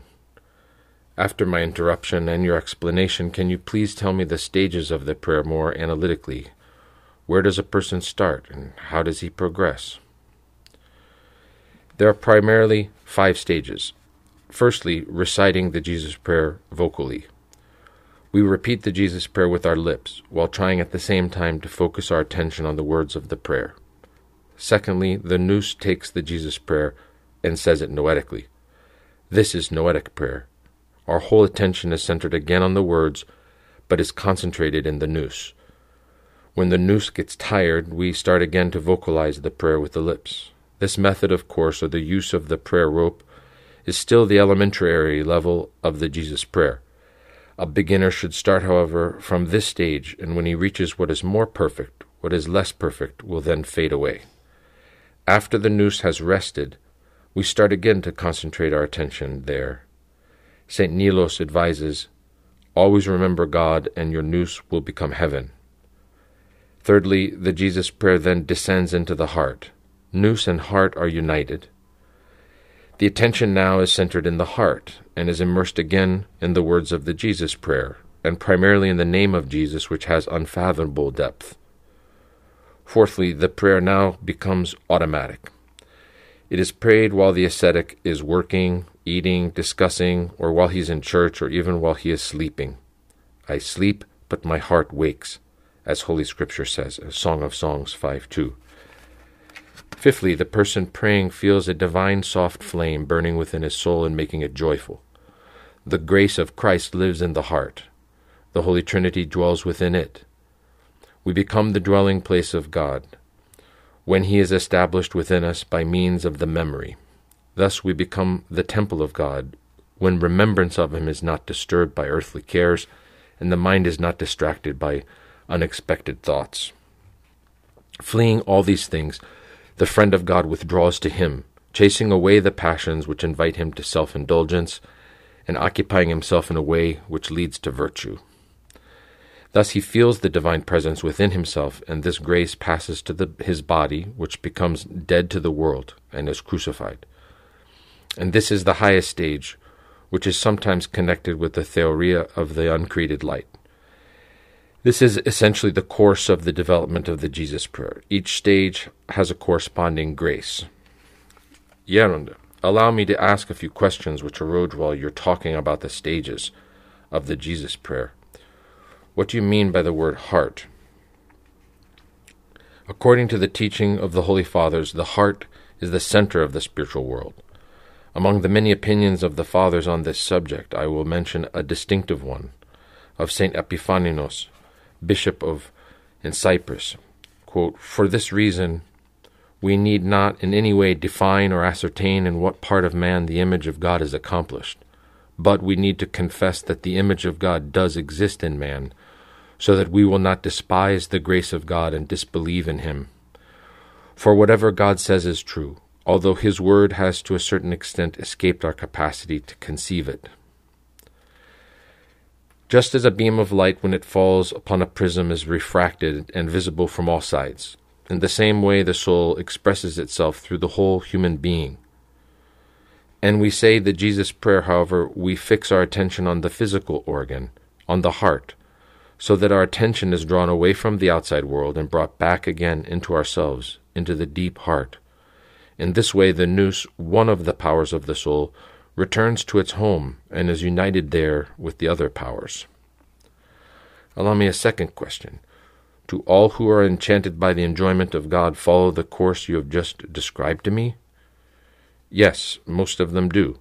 There are some, however, who from the very beginning seek to unite the nous with the heart by doing breathing exercises. They breathe in the words, Lord Jesus Christ, and exhale the words, have mercy on me. They follow the air as it comes into the nose all the way to the heart, and there they rest a little. This, of course, is done to allow the nous to be fixed on the prayer. The Holy Fathers have also handed over to us another method. We breathe in saying all the words of the Jesus prayer, and we breathe out saying all the words again. This method, however, requires maturity in spiritual development. By using this way of breathing can cause many difficulties, many problems. That is why it should be avoided, except under the supervision of a spiritual father. It can be used, however, simply to fix the nous on the words of the prayer so that the nous is not distracted. I repeat, this needs the special blessing and permission of a discerning spiritual father. You said before, Yananda, that the aim of the Jesus prayer is to bring the nous back into the heart, that is, the energy into the essence. We can experience this specifically at the third stage of this holy journey. When, however, you recounted the fifth stage, you referred to a quotation of St. Basil the Great. Fleeing all these things, the friend of God withdraws to him. How does the nous come into the heart and depart towards God? Is this perhaps a contradiction? No, it is not, the Holy Hermit answered. As the holy and God-bearing fathers teach, those who pray are at various stages. There are beginners as well as advanced, or as they are better called in the teaching of the fathers, those at the stage of praxis and those at the stage of theoria. For those engaged in praxis, prayer is born of fear of God and a firm hope in him, whereas for those who have attained to theoria, prayer is engendered by an intense longing for God and by total purification. The characteristic of the first degree of prayer associated with praxis is the concentration of the nous within the heart, when the nous prays to God without distraction. The characteristic of the second degree of prayer associated with theoria is the rapture of the nous by divine light, so that it is aware neither of the world nor of itself. This is the ecstasy of the nous, and we say that at this stage the nous departs to God.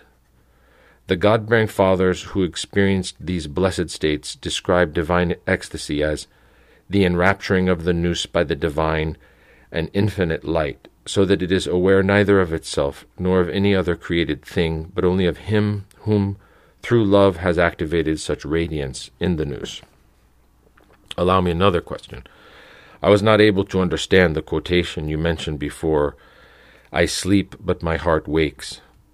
Please be so kind as to explain it to me. How is it possible that the heart continues to pray while someone is sleeping? This passage is from the Old Testament book called Song of Songs. It is not difficult to explain. The prophet David says that man's heart is deep, Psalm 64:6. All the events, all the impressions of the day and the occupations of the mind go into the depths of the heart, into what we call nowadays the subconscious.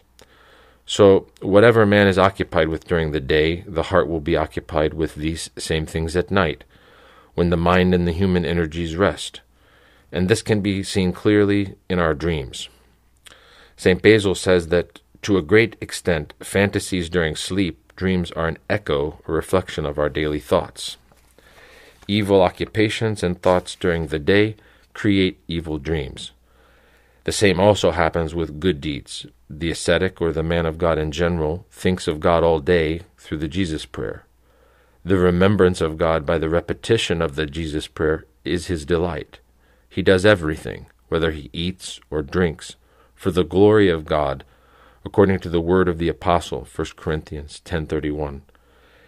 It is natural, therefore, that his heart thinks of God and prays even during the few hours of nightly rest. His heart is ever awake. 3. Ways of praying the Jesus Prayer. Thank you very much, Yeranda, for these vivid explanations. Thus far I have been able to follow you more or less. I can hold in my mind the stages of the prayer, that is, how this holy practice evolves. But I would like to ask if this work is done without any labor. Are not struggle and force needed? If the kingdom of God has suffered violence and men of violence take it by force, Matthew 11:12, is it not necessary for violence to be used with regard to the Jesus Prayer too, since it brings a taste of the kingdom of God? For as I read in St. Gregory Palamas, the theoria of the uncreated light is the kingdom of heaven. Where then does the struggle lie? Certainly struggle is needed, said the wise Athonite. In fact, the spiritual athlete must shed a lot of blood. In this case, the saying of the Father applies, "Give your blood, receive the Spirit." Even Adam, who was in the state of theoria of God, lost paradise because he did not struggle. How much more is struggle needed for us in order to make divine grace our own? Those who claim that struggle is not needed are mistaken. Spiritual knowledge without praxis is the theology of demons, according to St. Maximus. Prayer was done effortlessly before the fall, as for example the unending glorification by the angels. After the fall, however, struggle and effort are required. The righteous in the kingdom of God will return to that previous state. I would like very much for you to describe this struggle to me. The first and major struggle is for man to collect his nous, to detach it from the things around him, from objects, situations, events, bad thoughts, or even good ones. For when the nous departs from God, it loses its life. It becomes dead, like the fish out of water. This is what St. Isaac the Syrian says. That which happens to the fish which has come out of the water happens to the nous when it comes away from the remembrance of God and is distracted into the remembrance of the world. After the fall, the nous is like a dog that wants to run all the time and is extremely agile at escaping. It is like the prodigal son in the parable who wants to go away from his paternal home, takes his property with him, that is his desire and will, disperses it, and squanders it in loose living. This is what the fathers say, especially St. Gregory Palamas, who, as we said before, experienced this inner life. It is a good thought, I exclaim, but how can the nous be gathered? Exactly as happened with the prodigal son. What do we read in this particular chapter? But when he came to himself, he said, "How many of my father's hired servants have bread enough and to spare, but I perish here with hunger? I will arise and go to my father." And he arose and came to his father. But the father said to his servants, "Bring the fatted calf and kill it, and let us eat and make merry. For this my son was dead and is alive again. He was lost and is found." And they began to make merry. Luke chapter 15, verses 17 to 24. The prodigal nous, too, needs to come to itself from its distraction, to feel the sweetness and the happiness of the paternal home, and return to it, where the great feasts will be. It will feel exceeding joy. The voice saying, "My son was dead and is alive again. He was lost and is found," will be heard, and the dead nous will be made alive. Only when the nous comes into the heart, joy is created, like when someone who has been living abroad returns to his home, writes Nicephorus the monk. But exactly as a man who has been living abroad when he returns home does not know what to do for joy at meeting his wife and children once again, in the same way the nous, when united with the soul, is filled with ineffable joy and pleasure. The concentration of the nous is achieved by the warming up of the heart. My venerable Yerandus would sit for a little while when the sun was setting, take images from his inner state and from nature, and then his heart being warmed up, he would begin reciting the Jesus Prayer until the morning hours when the Divine Liturgy started. Then, Yerandus, excuse me for the interruption. I could not follow you very well. What does it mean he was warming up his heart? How does the heart get warmed up, and why is this work necessary for the Jesus Prayer? The example of the prodigal son will help you. But when he came to himself, he said, "How many of my father's hired servants have bread enough and to spare, but I perish here with hunger. I will arise and go to my father. That is, he thought of the prosperity of his paternal home, but at the same time of his own miserable state, and he was prompted immediately to return to his father. He made great effort to force his will, and desire to want the return. We do the same for the Jesus prayer. We try to become aware of our sinfulness, of our miserable state. We see the misdeeds of the day. We examine the various events and our sins, but only on the surface, that is externally, and we feel as if we are in court and on trial. God is the judge, and we are sitting in the dock as the accused. With such feelings, the cry, "Eleison me," have mercy on me, begins. In this case, we must weep, because undistracted prayer comes through crying. The fathers say that if someone wants to obtain deep prayer and even deep monastic life, he must learn to weep and to experience self-incrimination, self-reproach, in all its intensity, to consider himself worse than any other, to consider himself as a dirty animal which lives in the darkness of error and ignorance. He should be distinguished for the talent of taking the prosecutor's part against himself, as St. Basil the Great says. He should blame himself for his sins and not wait for the reproaches of others, being the plaintiff against himself, taking the prosecutor's part. In other words, he should condemn himself first, as it is said in the Proverbs of Solomon, and in this way prepare himself for prayer. St. Isaac the Syrian writes that before we start praying, we fall to our knees, put our hands behind our backs, and consider ourselves condemned. Then a thought of self-reproach comes. Each time it may be different. We must concentrate on this thought and then muse it on it in a way that is free from fantasy. Then indeed the noose descends into the heart. In repentance we start crying and praying undistractedly. Let me use an example from worldly life. As soon as a man of the world remembers the wrong that someone has done him and works on this thought, he feels a pang in his heart and begins to cry immediately. The same thing happens with him who practices the Jesus prayer without having these worldly and selfish thoughts. He thinks, I have grieved Christ. I have distanced myself from divine grace. The heart can be wounded deeply by such a feeling. And when the heart is wounded by the sense of repentance, not by external force, it hurts more than a physically wounded body. This wound holds the noose in God continually, and he who is wounded cannot sleep even at night, feeling that he is sitting on burning coals. It is possible, therefore, for him to say the Jesus prayer intensely for a quarter of an hour, and his wounded heart will remember Jesus all day and all night. This is called unceasing prayer. I repeat, he can achieve this after a few minutes of intense prayer with tears and feel the energy of the Jesus prayer within himself for many days. I must emphasize that the awareness of our unworthiness is absolutely necessary for the Jesus prayer to act within us. The more the awareness of our sinfulness increases, the greater our progress. Without this awareness, true prayer does not exist. So prayer should be connected with mourning. Indeed, the Fathers teach that the ascent to heaven is connected with the descent into ourselves. The more we sink our attention deep into the soul, the more we find our secret heart. Through repentance, the kingdom of heaven descends into the heart and makes it paradise and heaven. The exhortation, repent for the kingdom of heaven is at hand, Matthew 3:2, is always in force. Only through repentance are we led to the vision of the kingdom. Question: is there any possibility of the man who becomes aware of his sinfulness being disappointed and abandoning the fight? Answer: of course this is possible.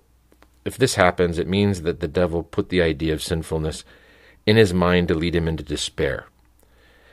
When becoming aware of our sinfulness, we turn to God and ask for his grace through prayer, it means that this is a gift from God, an energy of the grace of Christ. Apart from the awareness of sinfulness, the Yeronder went on, there are other ways of warming up the heart. There is the remembrance of death. These are my last hours, he thinks, and the demons will come in a little while to take my soul. This thought, when free from fantasy, causes fear and urges us to prayer. Abba Theophilus recommends something which is written in the sayings of the Fathers that shows more or less how we can think. Quote, "What fear, what trembling, what uneasiness will there be for us when our soul is separated from the body? Then indeed the force and strength of the adverse powers come against us, the rulers of darkness, those who command the world of evil, the principalities, the powers, the spirits of evil. They accuse our soul as in a lawsuit, bringing before it all the sins it has committed, whether deliberately or through ignorance, from its youth until the time when it was taken away. So these adverse powers stand accusing the soul of all it has done. Furthermore, what anxiety do you suppose the soul will experience at that hour, and until sentence is pronounced and it gains its liberty? That is its hour of affliction, until it sees what will happen to it. On the other hand, the divine powers stand facing the adversaries, and they present the good deeds of the soul. Consider the fear and trembling of the soul, standing between them until its sentence is pronounced by the righteous judge. If it is judged worthy, the demons will receive their punishment, and it will be carried away by the angels. Then, thereafter, it will be without disquiet, or rather it will live according to that which is written, even as the habitation of those who rejoices in thee. Then will the scripture be fulfilled. Sorrow and sighing shall flee away. Isaiah 51:11. Then the liberated soul will go on to that joy and ineffable glory in which it will be established. But if it is found to have lived carelessly, it will hear that terrible voice, "Take away the ungodly, that he may not see the glory of the Lord." Then the day of anger, the day of affliction, the day of darkness and shadow seizes upon it. Abandoned to outer darkness and condemned to everlasting fire, it will be punished through the ages without end. Where then is the vanity of war? Where is vainglory? Where is carnal life? Where is enjoyment? Where is imagination? Where is ease? Where is boasting, riches, nobility, father, mother, brother? Who can take the soul out when it is burning in the fire and remove it from the bitter torments? Other befitting thoughts are those associated with the feeling of the sweetness of paradise and the glory of the saints, as well as the great love of God, especially on the day when someone partakes of the holy mysteries. Yet when people hear of such thoughts, they express doubts and disbelief. There are also many theologians and even spiritual fathers who disagree on these points. That is, they claim that all these things are not for the people living in the world. They even make use of the Holy Fathers. They divide the Fathers into niptic and social categories. They praise those who are called social because their teaching is more down to earth, whereas the teaching of the niptic Fathers is, they think, for monasteries. I do not know what to extent these opinions are true. You are touching on a big subject with many ramifications, and therefore it requires a lot of time.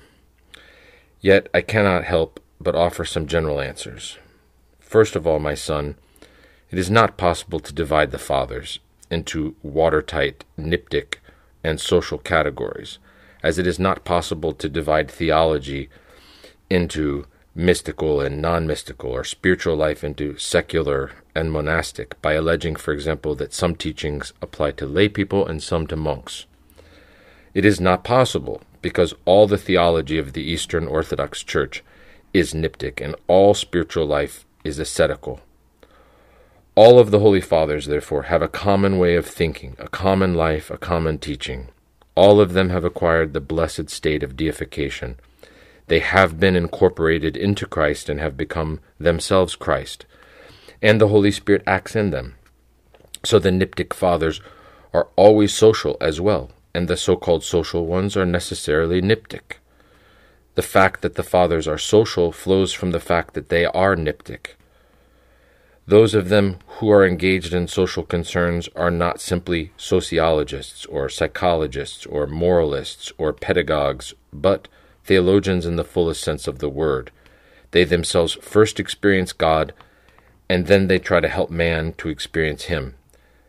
Their sociability, therefore, is a dimension of theology, that is, of life in Christ, which is the life in the Holy Spirit and the life in the Church. The Church is the realm of Orthodox theology, and theology is the voice of the Church. All the Fathers had points in common. They had, that is, Orthodox theology, the mind of the Church, and lived either as priests or as monks. It is a big mistake, therefore, to divide them into watchful, niptic, and social, because this division has many consequences in the spiritual life and ends up in blasphemy against the Holy Spirit. Do you not think that there are some fathers, like St. Basil or St. John Chrysostom, who talked a lot about social problems and thus come nearer to the people? Yes, certainly. Yet, as I said before, a few necessary explanations must be given. Firstly, the fact that they talked about social problems does not mean that they did not live with prayer, watchfulness, and tears. Their teaching about social problems should not be separated from their inner life. We should not split up the life and teaching of a Holy Father, because otherwise he could be mistaken for a sociologist or moralist. And there is a great difference between a sociologist and a theologian. Their motives and starting points are different.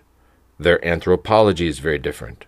Secondly, if some of the fathers talked more about social problems, they did it because they had instruction from God that they should talk in this way to a specific person in a specific place. We should not forget that the word of the prophet, of the apostle, and of the saint is spoken according to the maturity and the spirituality of the people they address. If the word is imperfect, this is not because of the different approach or mentality of the Holy Father, but is due to the inability of the people to grasp something loftier. It is not that the Father does not know, but that the flock is unable to grasp it. Not to mention that in many patristic works, which have a social content, the hesychist's spirit is also clearly present. Let me take the case of St. John Chrysostom, whom you mentioned before, to be more specific. St. John Chrysostom is considered a social father and appropriate to be read by people in the world.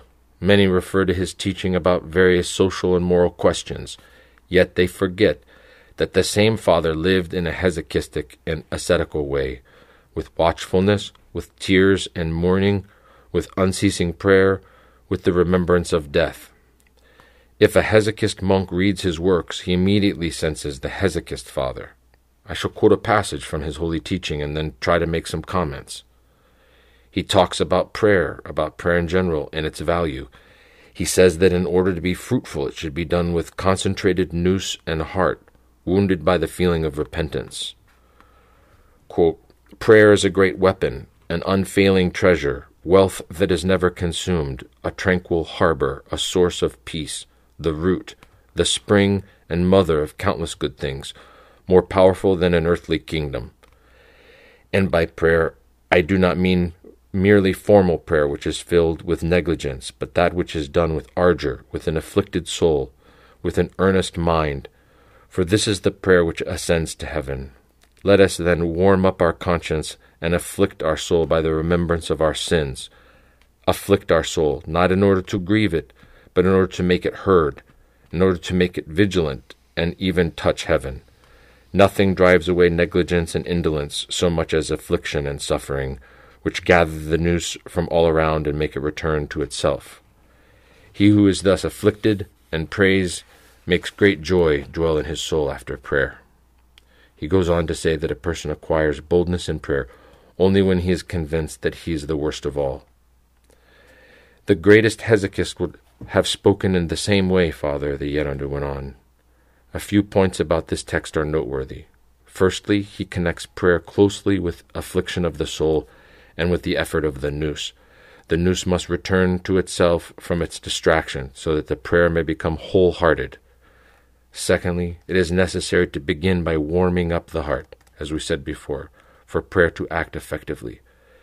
The heart becomes warm, the nous returns, and prayer is given to us. Thirdly, we warm up our heart with the remembrance of sins, with self-reproach, with the feeling that we are the worst of all, the lowest of all creation.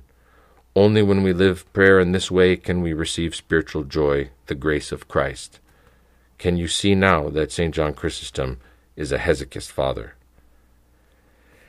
I was astonished by the reading and analysis of this passage from St. John Chrysostom. I was impressed by this opinion of the Holy Father.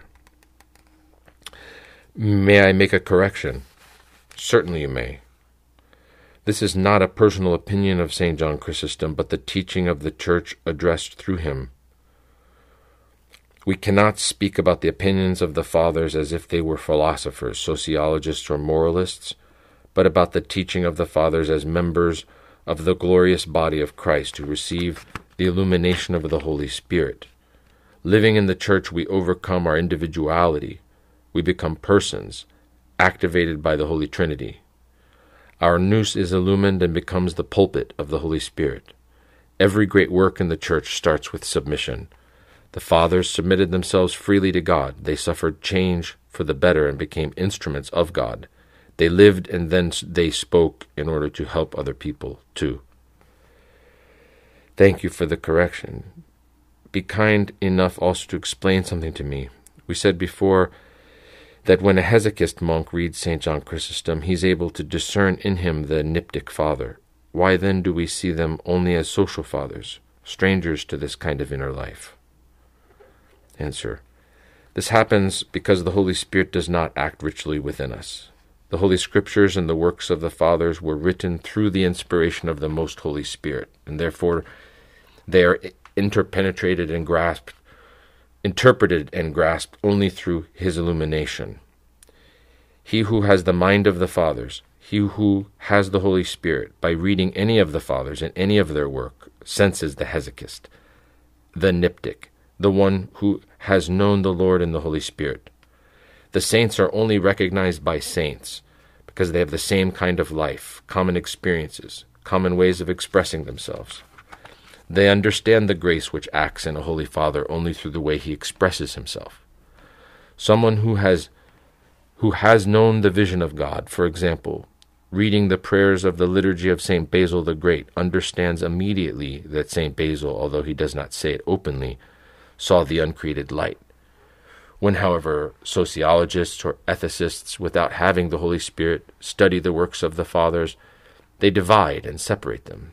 And I think that this isolated, fragmentary use of quotations from the Fathers outside the spirit of asceticism in order to support our impure and human-centered thoughts is the greatest heresy. When we look at the Fathers outside the spirit of asceticism, of repentance, we cannot interpret them. And every misinterpretation is a change for the worse. All of the heretics did the same. They used passages without understanding them, without having the prerequisites for interpreting them correctly. We should therefore put into practice the watchword which prevails in our times: return to the Fathers. Not only by studying the texts of the Fathers, but also by making the effort to acquire the life of the Fathers.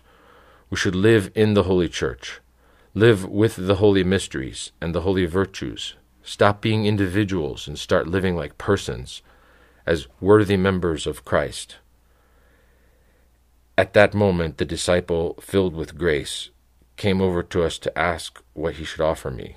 The Gerundus had been completely absorbed and had forgotten to observe the obligatory courtesy of the monks. Monks offer you something as a welcome, so that you will bless it and accept at the same time the blessing of their cell. The spiritual conversation was so absorbing that he had completely forgotten. Yes, bring something for our guest. What shall I bring, Yanana? A Turkish delight, a sweet, or something else? After giving the proper order, the Yanana began to praise the disciple. I was not worthy of having such disciples. God had pity on me for my sins, and he sent me angels. I do not have disciples, but angels who serve me. How should I thank the Most High God? Especially this disciple who just came in. He has the thoughts of a small child, and this is absolutely necessary for the work of noetic prayer, which we are talking about. The Holy Fathers teach that if somebody wants to be saved, he must either become a fool, we are fools for Christ's sake, 1 Corinthians 4:10, or a child. Unless you turn and become like children, you will never enter the kingdom of heaven, Matthew 18:3. All of us, even if we have committed the greatest sins, can acquire, through the grace of the Holy Spirit, spiritual youth, and the mind of a child with regard to sin. The law of the spiritual life is contrary to the law of the life of the flesh. By living the life of the flesh, a man becomes old little by little, whereas in the spiritual life, although a man is old because of his sins, he becomes young, a child again. The disciple brought the blessing of the cell on a tray, a Turkish delight, and a little water. I took the glass in my hands, asked the Yerender for his blessing, and said, "Please pray for me that I become a child or a fool." Ways of praying the Jesus Prayer continued. There are moments in life when you're not able to pray for anything because speech ceases, and then you feel the need only to seek prayers and blessings. You experience this on the holy mountain, and this is why you do not pray, but ask for prayers. Your blessing, Evlogite, the Lord bless you, they answer, O Kyrios. They say neither good morning, nor good afternoon, nor good night. The only other greetings are basically, be of good patience, have a good vigil, good paradise, may you have a good end.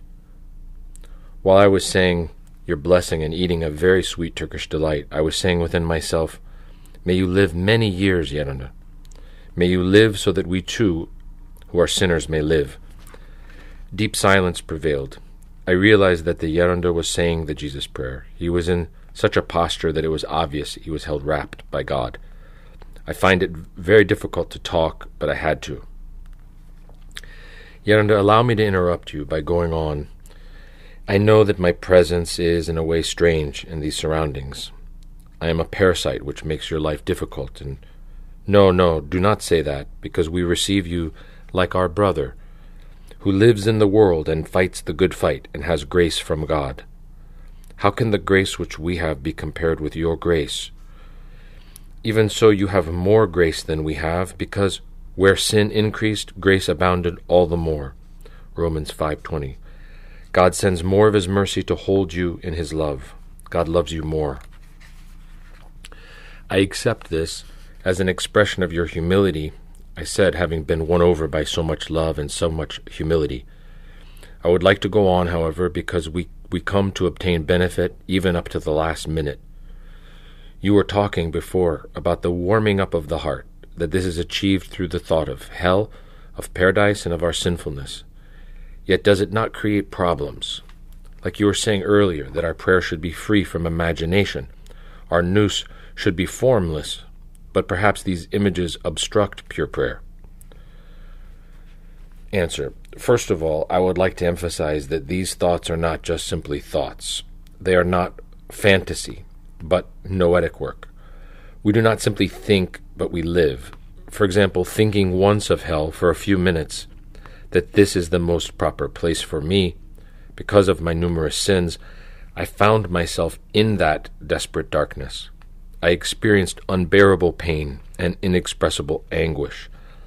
After I recovered from that state, all of my cell stunk. You cannot understand the stink of Hades and the suffering of the damned. I realized then more than ever that I was in the presence of a holy Yerunda who keeps his nous in hell. I let him go on without the slightest comment.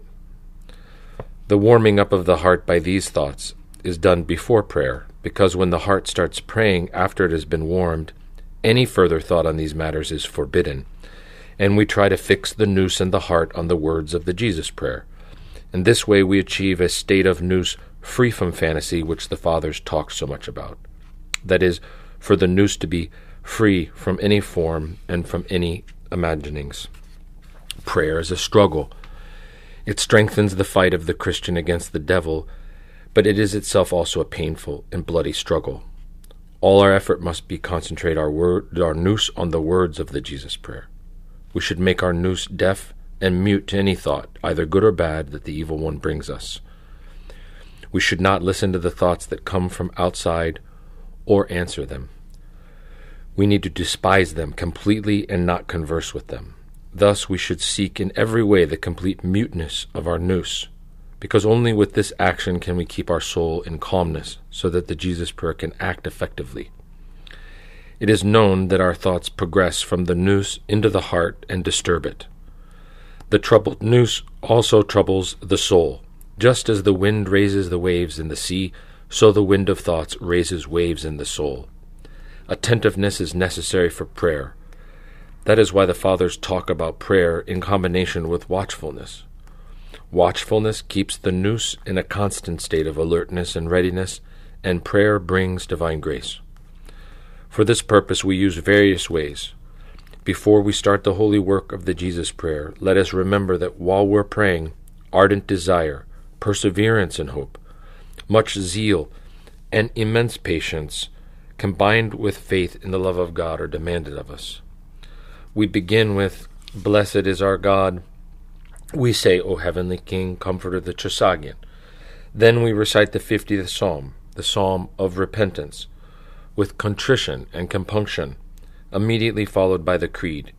Then we strive to concentrate our nous by means of quiet and silence.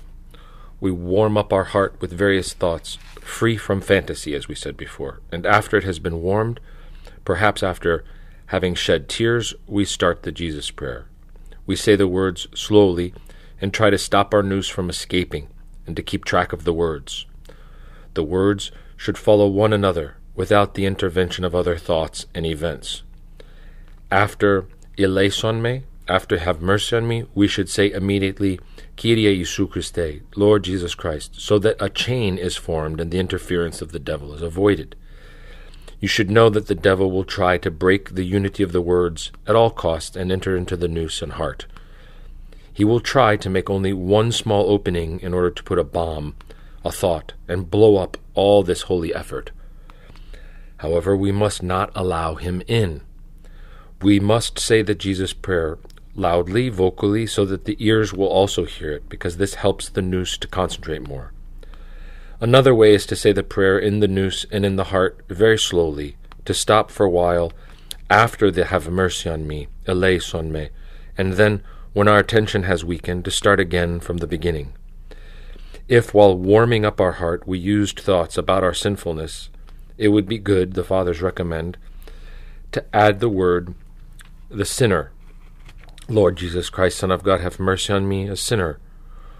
We should stress the word to feel it more. Yet, because the nous can get tired of reciting the entire Jesus Prayer, it is necessary to make it shorter. Lord Jesus Christ, have mercy on me. Kyrie Jesu Christe, eleison me. Or, Kyrie eleison me. Lord, have mercy on me. Or, Lord Jesus, Kyrie Jesu. As the Christian progresses in the work of the Jesus Prayer, he can decrease the words. He can even sometimes insist on the word Jesus, which he says repeatedly. And then a wave of calmness and joy may arise in him. He should remain in this climate of sweetness which has appeared, and not stop the prayer, even if his usual rule of prayer has finished. He should seize and keep this warmth of his heart, and take advantage of this gift of God, for it is a great gift which God sends from on high. The warmth of the heart helps the nous effectively to be fixed on the words of the Jesus Prayer, to come down into the heart and remain there. If someone wants to spend all day in prayer, he should follow the recommendation of the Holy Fathers. He should pray for an hour, read for an hour, and then again spend an hour in prayer. When he is engaged in manual work too, he should try to say the Jesus Prayer. Moreover, the proper position of the body also helps the athlete of the Jesus Prayer. The Fathers recommend that when someone prays for a long time, he should sit on a small stool, shut his eyes or fix them on a certain point, preferably on his chest, where the heart is. St. Gregory Palamas gives the example of the prophet Elijah, who, as the scripture says, quote, went up to the top of Carmel, and he bowed himself down upon the earth, and put his face between his knees. And in this way the drought came to an end. And in a little while the heavens grew black with clouds and wind, and there was a great rain. 1 Kings chapter 18, verses 42 to 45. Indeed, Father, the prophet opened the heavens praying in this position. We also open the heavens in the same way, and the springs of divine grace comes into our dry hearts. I later read this passage from St. Gregory Palamas, which Hieronis mentioned. The philosopher Barlaam sarcastically used to call the hesychists omphalosophi, the ones who have their soul in their navel. And the holy and God-bearing Gregory, explaining their position and their action, answered him, even Elijah himself, who was the most perfect in the vision of God, propping his head on his knees, and with great effort concentrating his nous on itself and on God, made the drought of several years cease. The Holy God-seeing Father also recommends fixing the eyes on one point as a helpful method.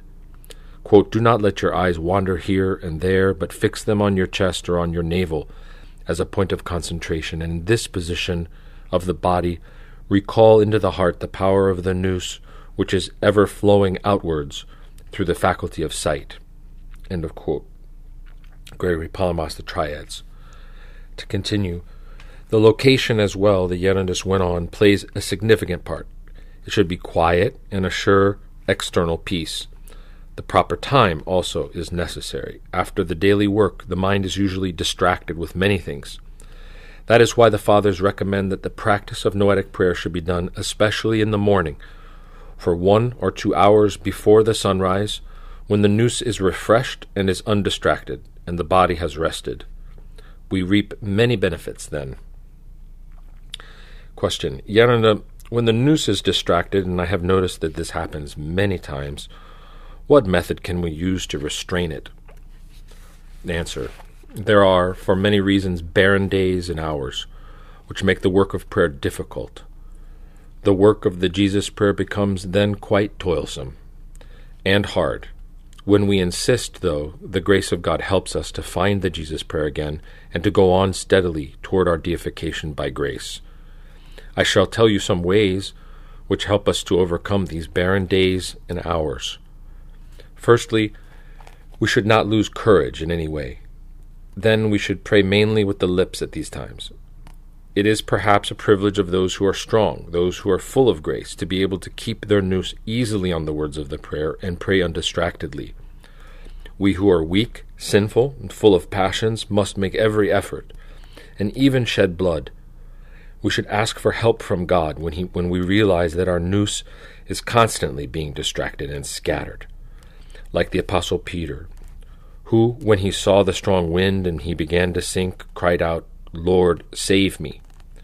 Matthew 14:30.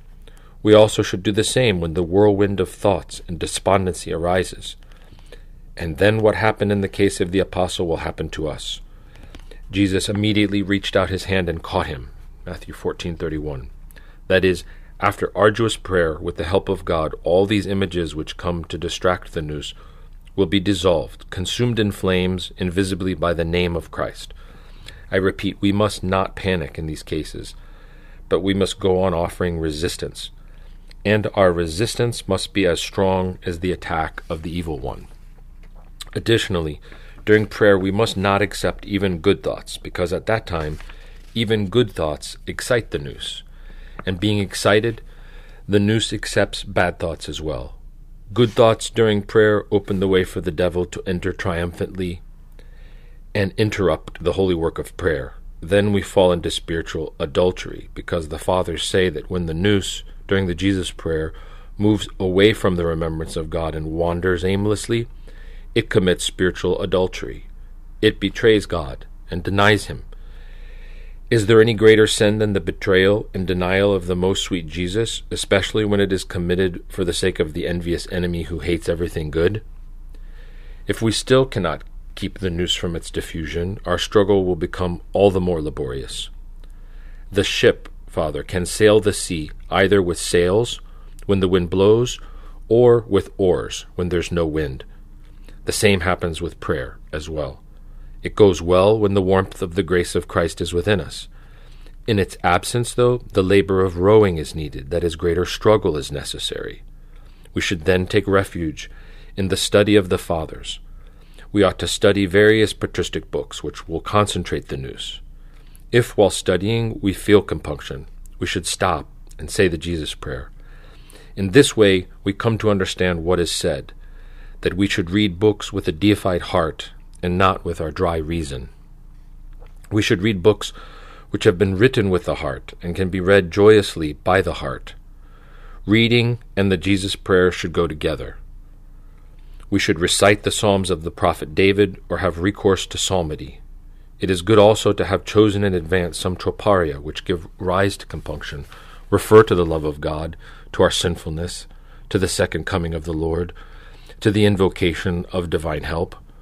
We should read those and not chant them. Or we should say various prayers helping towards compunction, composed by the Holy Fathers, like the one by St. Isaac the Syrian. As I said previously, we must say the Jesus prayer with the lips in these cases. We should even say it while using the prayer rope. Then, of course, we have a few fruits, but we should never stay without even this small enjoyment. I repeat again that great patience and endurance are needed in these cases. The thoughts that come may prove to be profitable for us. They may be used for our purification. But how do they help in our purification? When the devil sees that we pray and try to fix the noose on the Jesus prayer, he uses everything to distract us. He employs everything, mainly thoughts about the things that bother us more. He hits on the sensitive point that hurts us a lot. In the pleasure-seeking man, he incites thoughts of voluptuousness. In those who love money, thoughts of avarice. In the ambitious, thoughts of ambition.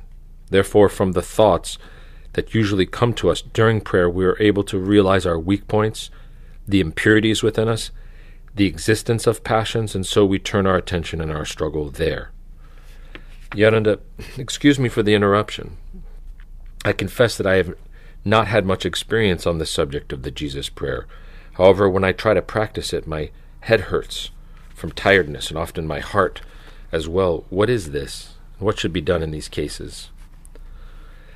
When the Christian begins this kind of prayer, he experiences this headache and pain in his heart as part of his new spiritual struggle. Sometimes he thinks that his head and heart will break. His head aches so much that he feels he will die. This pain is to some extent natural and is brought about because the noose is not used to this activity and because of the specific position of the body. Many times, however, the devil exploits this state to make him stop the Jesus prayer. He must persevere when he feels pain in his head. When he feels pain in the heart, he must determine whether he has embarked prematurely on this work, using methods which were not for him. It is possible, however, that the pain in his heart may help him, because it may motivate him to concentrate his noose on the place where it hurts, and to pray without distraction. You express yourself very concisely, and I would like you to explain more fully. Why is it necessary to persevere when the noose suffers? Because immediately afterwards, purification begins. The tears reveal this. Streams of tears start to flow. The noose is purified and descends into the heart, and the pain, the suffering, stops. The tears cannot be held back or explained, and the person praying made no effort to cry. He stopped. I could see a big tear shining and illuminating his face. Involuntarily, I felt tears in my eyes, too. His voice, his illumined thoughts, broke my stony heart. I recalled St. Arsenios, about whom it is written in the sayings of the Fathers. It was said of him that all his life, while he sat at his manual work, he had a piece of cloth on his chest for the tears which fell from his eyes. When Abba Piman learned that he was dead, he said, weeping, "Truly you are blessed, Abba Arsenios, for you wept for yourself in this world. He who does not weep for himself here below will weep eternally in the hereafter. It is impossible not to weep, whether voluntary here or whether compelled through suffering there." End of quote. He interrupted me. "We should not stop praying immediately we have a pain," he said, as if emerging from an ocean of inexhaustible tears. For the devil, who is extraordinarily cunning, deceitful, and wicked, brings all these thoughts into our mind to destroy us, to kill us. The athlete of prayer knows the wiles of the devil and his designs. 1 Corinthians 2:11. The devil whispers to him, "Stop praying, otherwise you will become mad. You will damage your heart." I shall read you an example from the sayings of the Fathers. Quote, "There was a monk who was seized by cold and fever every time he began to pray, and he suffered from headaches as well. In this condition he said to himself, 'I am ill and near to death, so now I will get up before I die and pray.' By reasoning in this way, He did violence to himself and prayed. When he had finished, the fever abated also. So by reasoning in this way, the brother resisted, and praying was able to conquer the evil one. That is why the athlete of prayer must disregard any sort of pain. Yet I would like you to tell me more about the pain of the heart. I know that the fathers ascribe great importance to this pain. They consider it to be the best route for the Jesus prayer to take. If you find it advisable, share with me a few thoughts on this subject. It is true what you have just said. The fathers, because they were engaged in the Jesus prayer, rather because they lived it, passed through this stage, and therefore regarded this pain as very important. This pain should come, though only, of course, to those who practice the Jesus prayer unceasingly. They regard it as important because it is through this pain which shows that the nous has descended into the heart and is united with it through the energy of the Holy Spirit. That serenity is imparted to the soul and body. The power of soul's rational faculty is purified, and a clear discernment of thoughts is achieved. Only then can we discern our thoughts well and understand their evolution and their outcome. So a hesychist, without having outwardly committed a sin, knows the state of the sinner perfectly. This is possible because through the science of asceticism he knows the pattern of thoughts from beginning to end. In a similar way, the hesychist, because his heart has become extremely sensitive through the energy of prayer, can know almost immediately, when praying for someone, what state that person is in. He becomes clairvoyant. Let me, however, put things in the right order. We said before that the purpose of the Jesus prayer is to unite the whole of man, that is, the three faculties of the soul. Attention must be concentrated on the heart. Initially, the heart should feel the action of the Jesus prayer, and then heart and nous should unite. For according to the Fathers, first the heart feels the presence of God, the presence of grace, and then incites the mind too. The Fathers first lived these things and then spoke of God so as to safeguard this experience and life.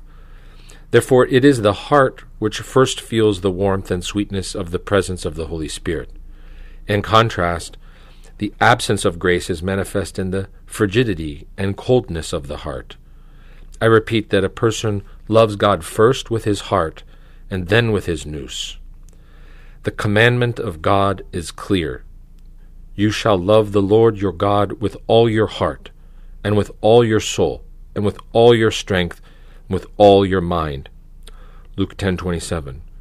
Perhaps you are aware that reason is not abolished within the Church, but after the fall it became almost incapable of perceiving God. When, however, inner spiritual sensitivity develops, reason, too, is spurred on to understand God. The heart then discerns whether we keep the commandments of God or not. The union, however, of nous and heart can only come about through the energy of the Holy Spirit. We acquire grace with repentance and the keeping of the commandments of Christ. Through the action of the grace, the nous finds the heart, and the two are united. This is an important step for the Jesus prayer and deification. This is why the heart of man must be broken. A broken and contrite heart, O God, thou wilt not despise. Many people employ various methods for the descent of the nous into the heart, but we must emphasize that repentance is the safest way. It is very good, therefore, when crying for our sins, that we feel a pain or sometimes a warmth in our heart, and in general that we understand its movement and its feeling. However, this should take place gradually. For it is possible that this sudden activity in weak and unaccustomed hearts may create a slight aberration, which does not have serious consequences, but may stop the prayer. In the case of this sort of pain, the practice of saying the Jesus prayer aloud is recommended. When, however, the heart is strong, it is recommended that our attention should be sustained there, even if it hurts. This, of course, will be clarified by our discerning and inspired spiritual father. This pain is healthy, natural, and saving. Many ascetics think they have something wrong with their heart and go to visit doctors, but they cannot find anything wrong. This is the pain of grace. It shows that prayer has entered the heart and acts there. This is a significant step. Question. I have heard that many saints felt the Jesus prayer to be active in their heart at a certain moment, and they even felt it to be a gift from God through the intercessions of the Theotokos. Is this true? Certainly. Many holy hesychasts know very well at which moment the Jesus prayer began to act in their heart. From then on they continually say it, whatever work they do. The prayer never ceases. Truly they feel it to be a gift from the Most Holy Mother of God. St. Gregory Palamas, praying before the icon of the Theotokos and saying, "Illumine my darkness," received the gift of theology. It must be said that love for the Theotokos is closely connected with love for Christ. We love the Theotokos because we love Christ, or we love her so as to attain to the love of Christ. The Fathers are quite expressive on this point. St. Germanos, Patriarch of Constantinople, says, "If you, Theotokos, did not lead the way, no one could become spiritual. No one could be saved except through you, Theotokos." And St. Gregory Palamas says, "She alone is the frontier between created and uncreated nature, and no one can come to God except through her and through the mediator who was born of her, and none of the God's gifts can be given either to angels or to men except through her." We receive many gifts through the Theotokos. Since she gave us the greatest gift, Christ, will she not also give us the rest? So, when we pray, we should say, "O Holy Theotokos, save us," and not simply intercede for us. Let me go back to a question that came to me while you were talking about the union of the nous with the heart. When the nous descends into the heart, does it remain there continually? And if so, how can a person work? How can he be performed his assigned duty in the monastery? First of all, the nous is not assimilated or destroyed, but becomes complete and reaches its natural state. It is contrary to its nature when it remains outside its essence, the heart. With the Jesus prayer, it rejects all elements alien to its nature. Afterwards, when the nous descends into the heart, a small part remains outside. This small remnant can be busy with other things without the nous being separated from the heart. For example, during the Divine Liturgy, a hesychast priest can be attentive to a part of the ritual or tell a deacon or another priest something relevant to the performance of the mystery without his nous being separated from his heart. However, when this remnant of the nous strays away toward inappropriate things, it can completely cut off the nous from its essence. That is why one ascetic, while saying the Jesus prayer, kept count of the prayer ropes he'd prayed, so that he could keep his thoughts busy and stop it doing him harm. You will no doubt have understood that the devil fights against us violently by means of that remnant.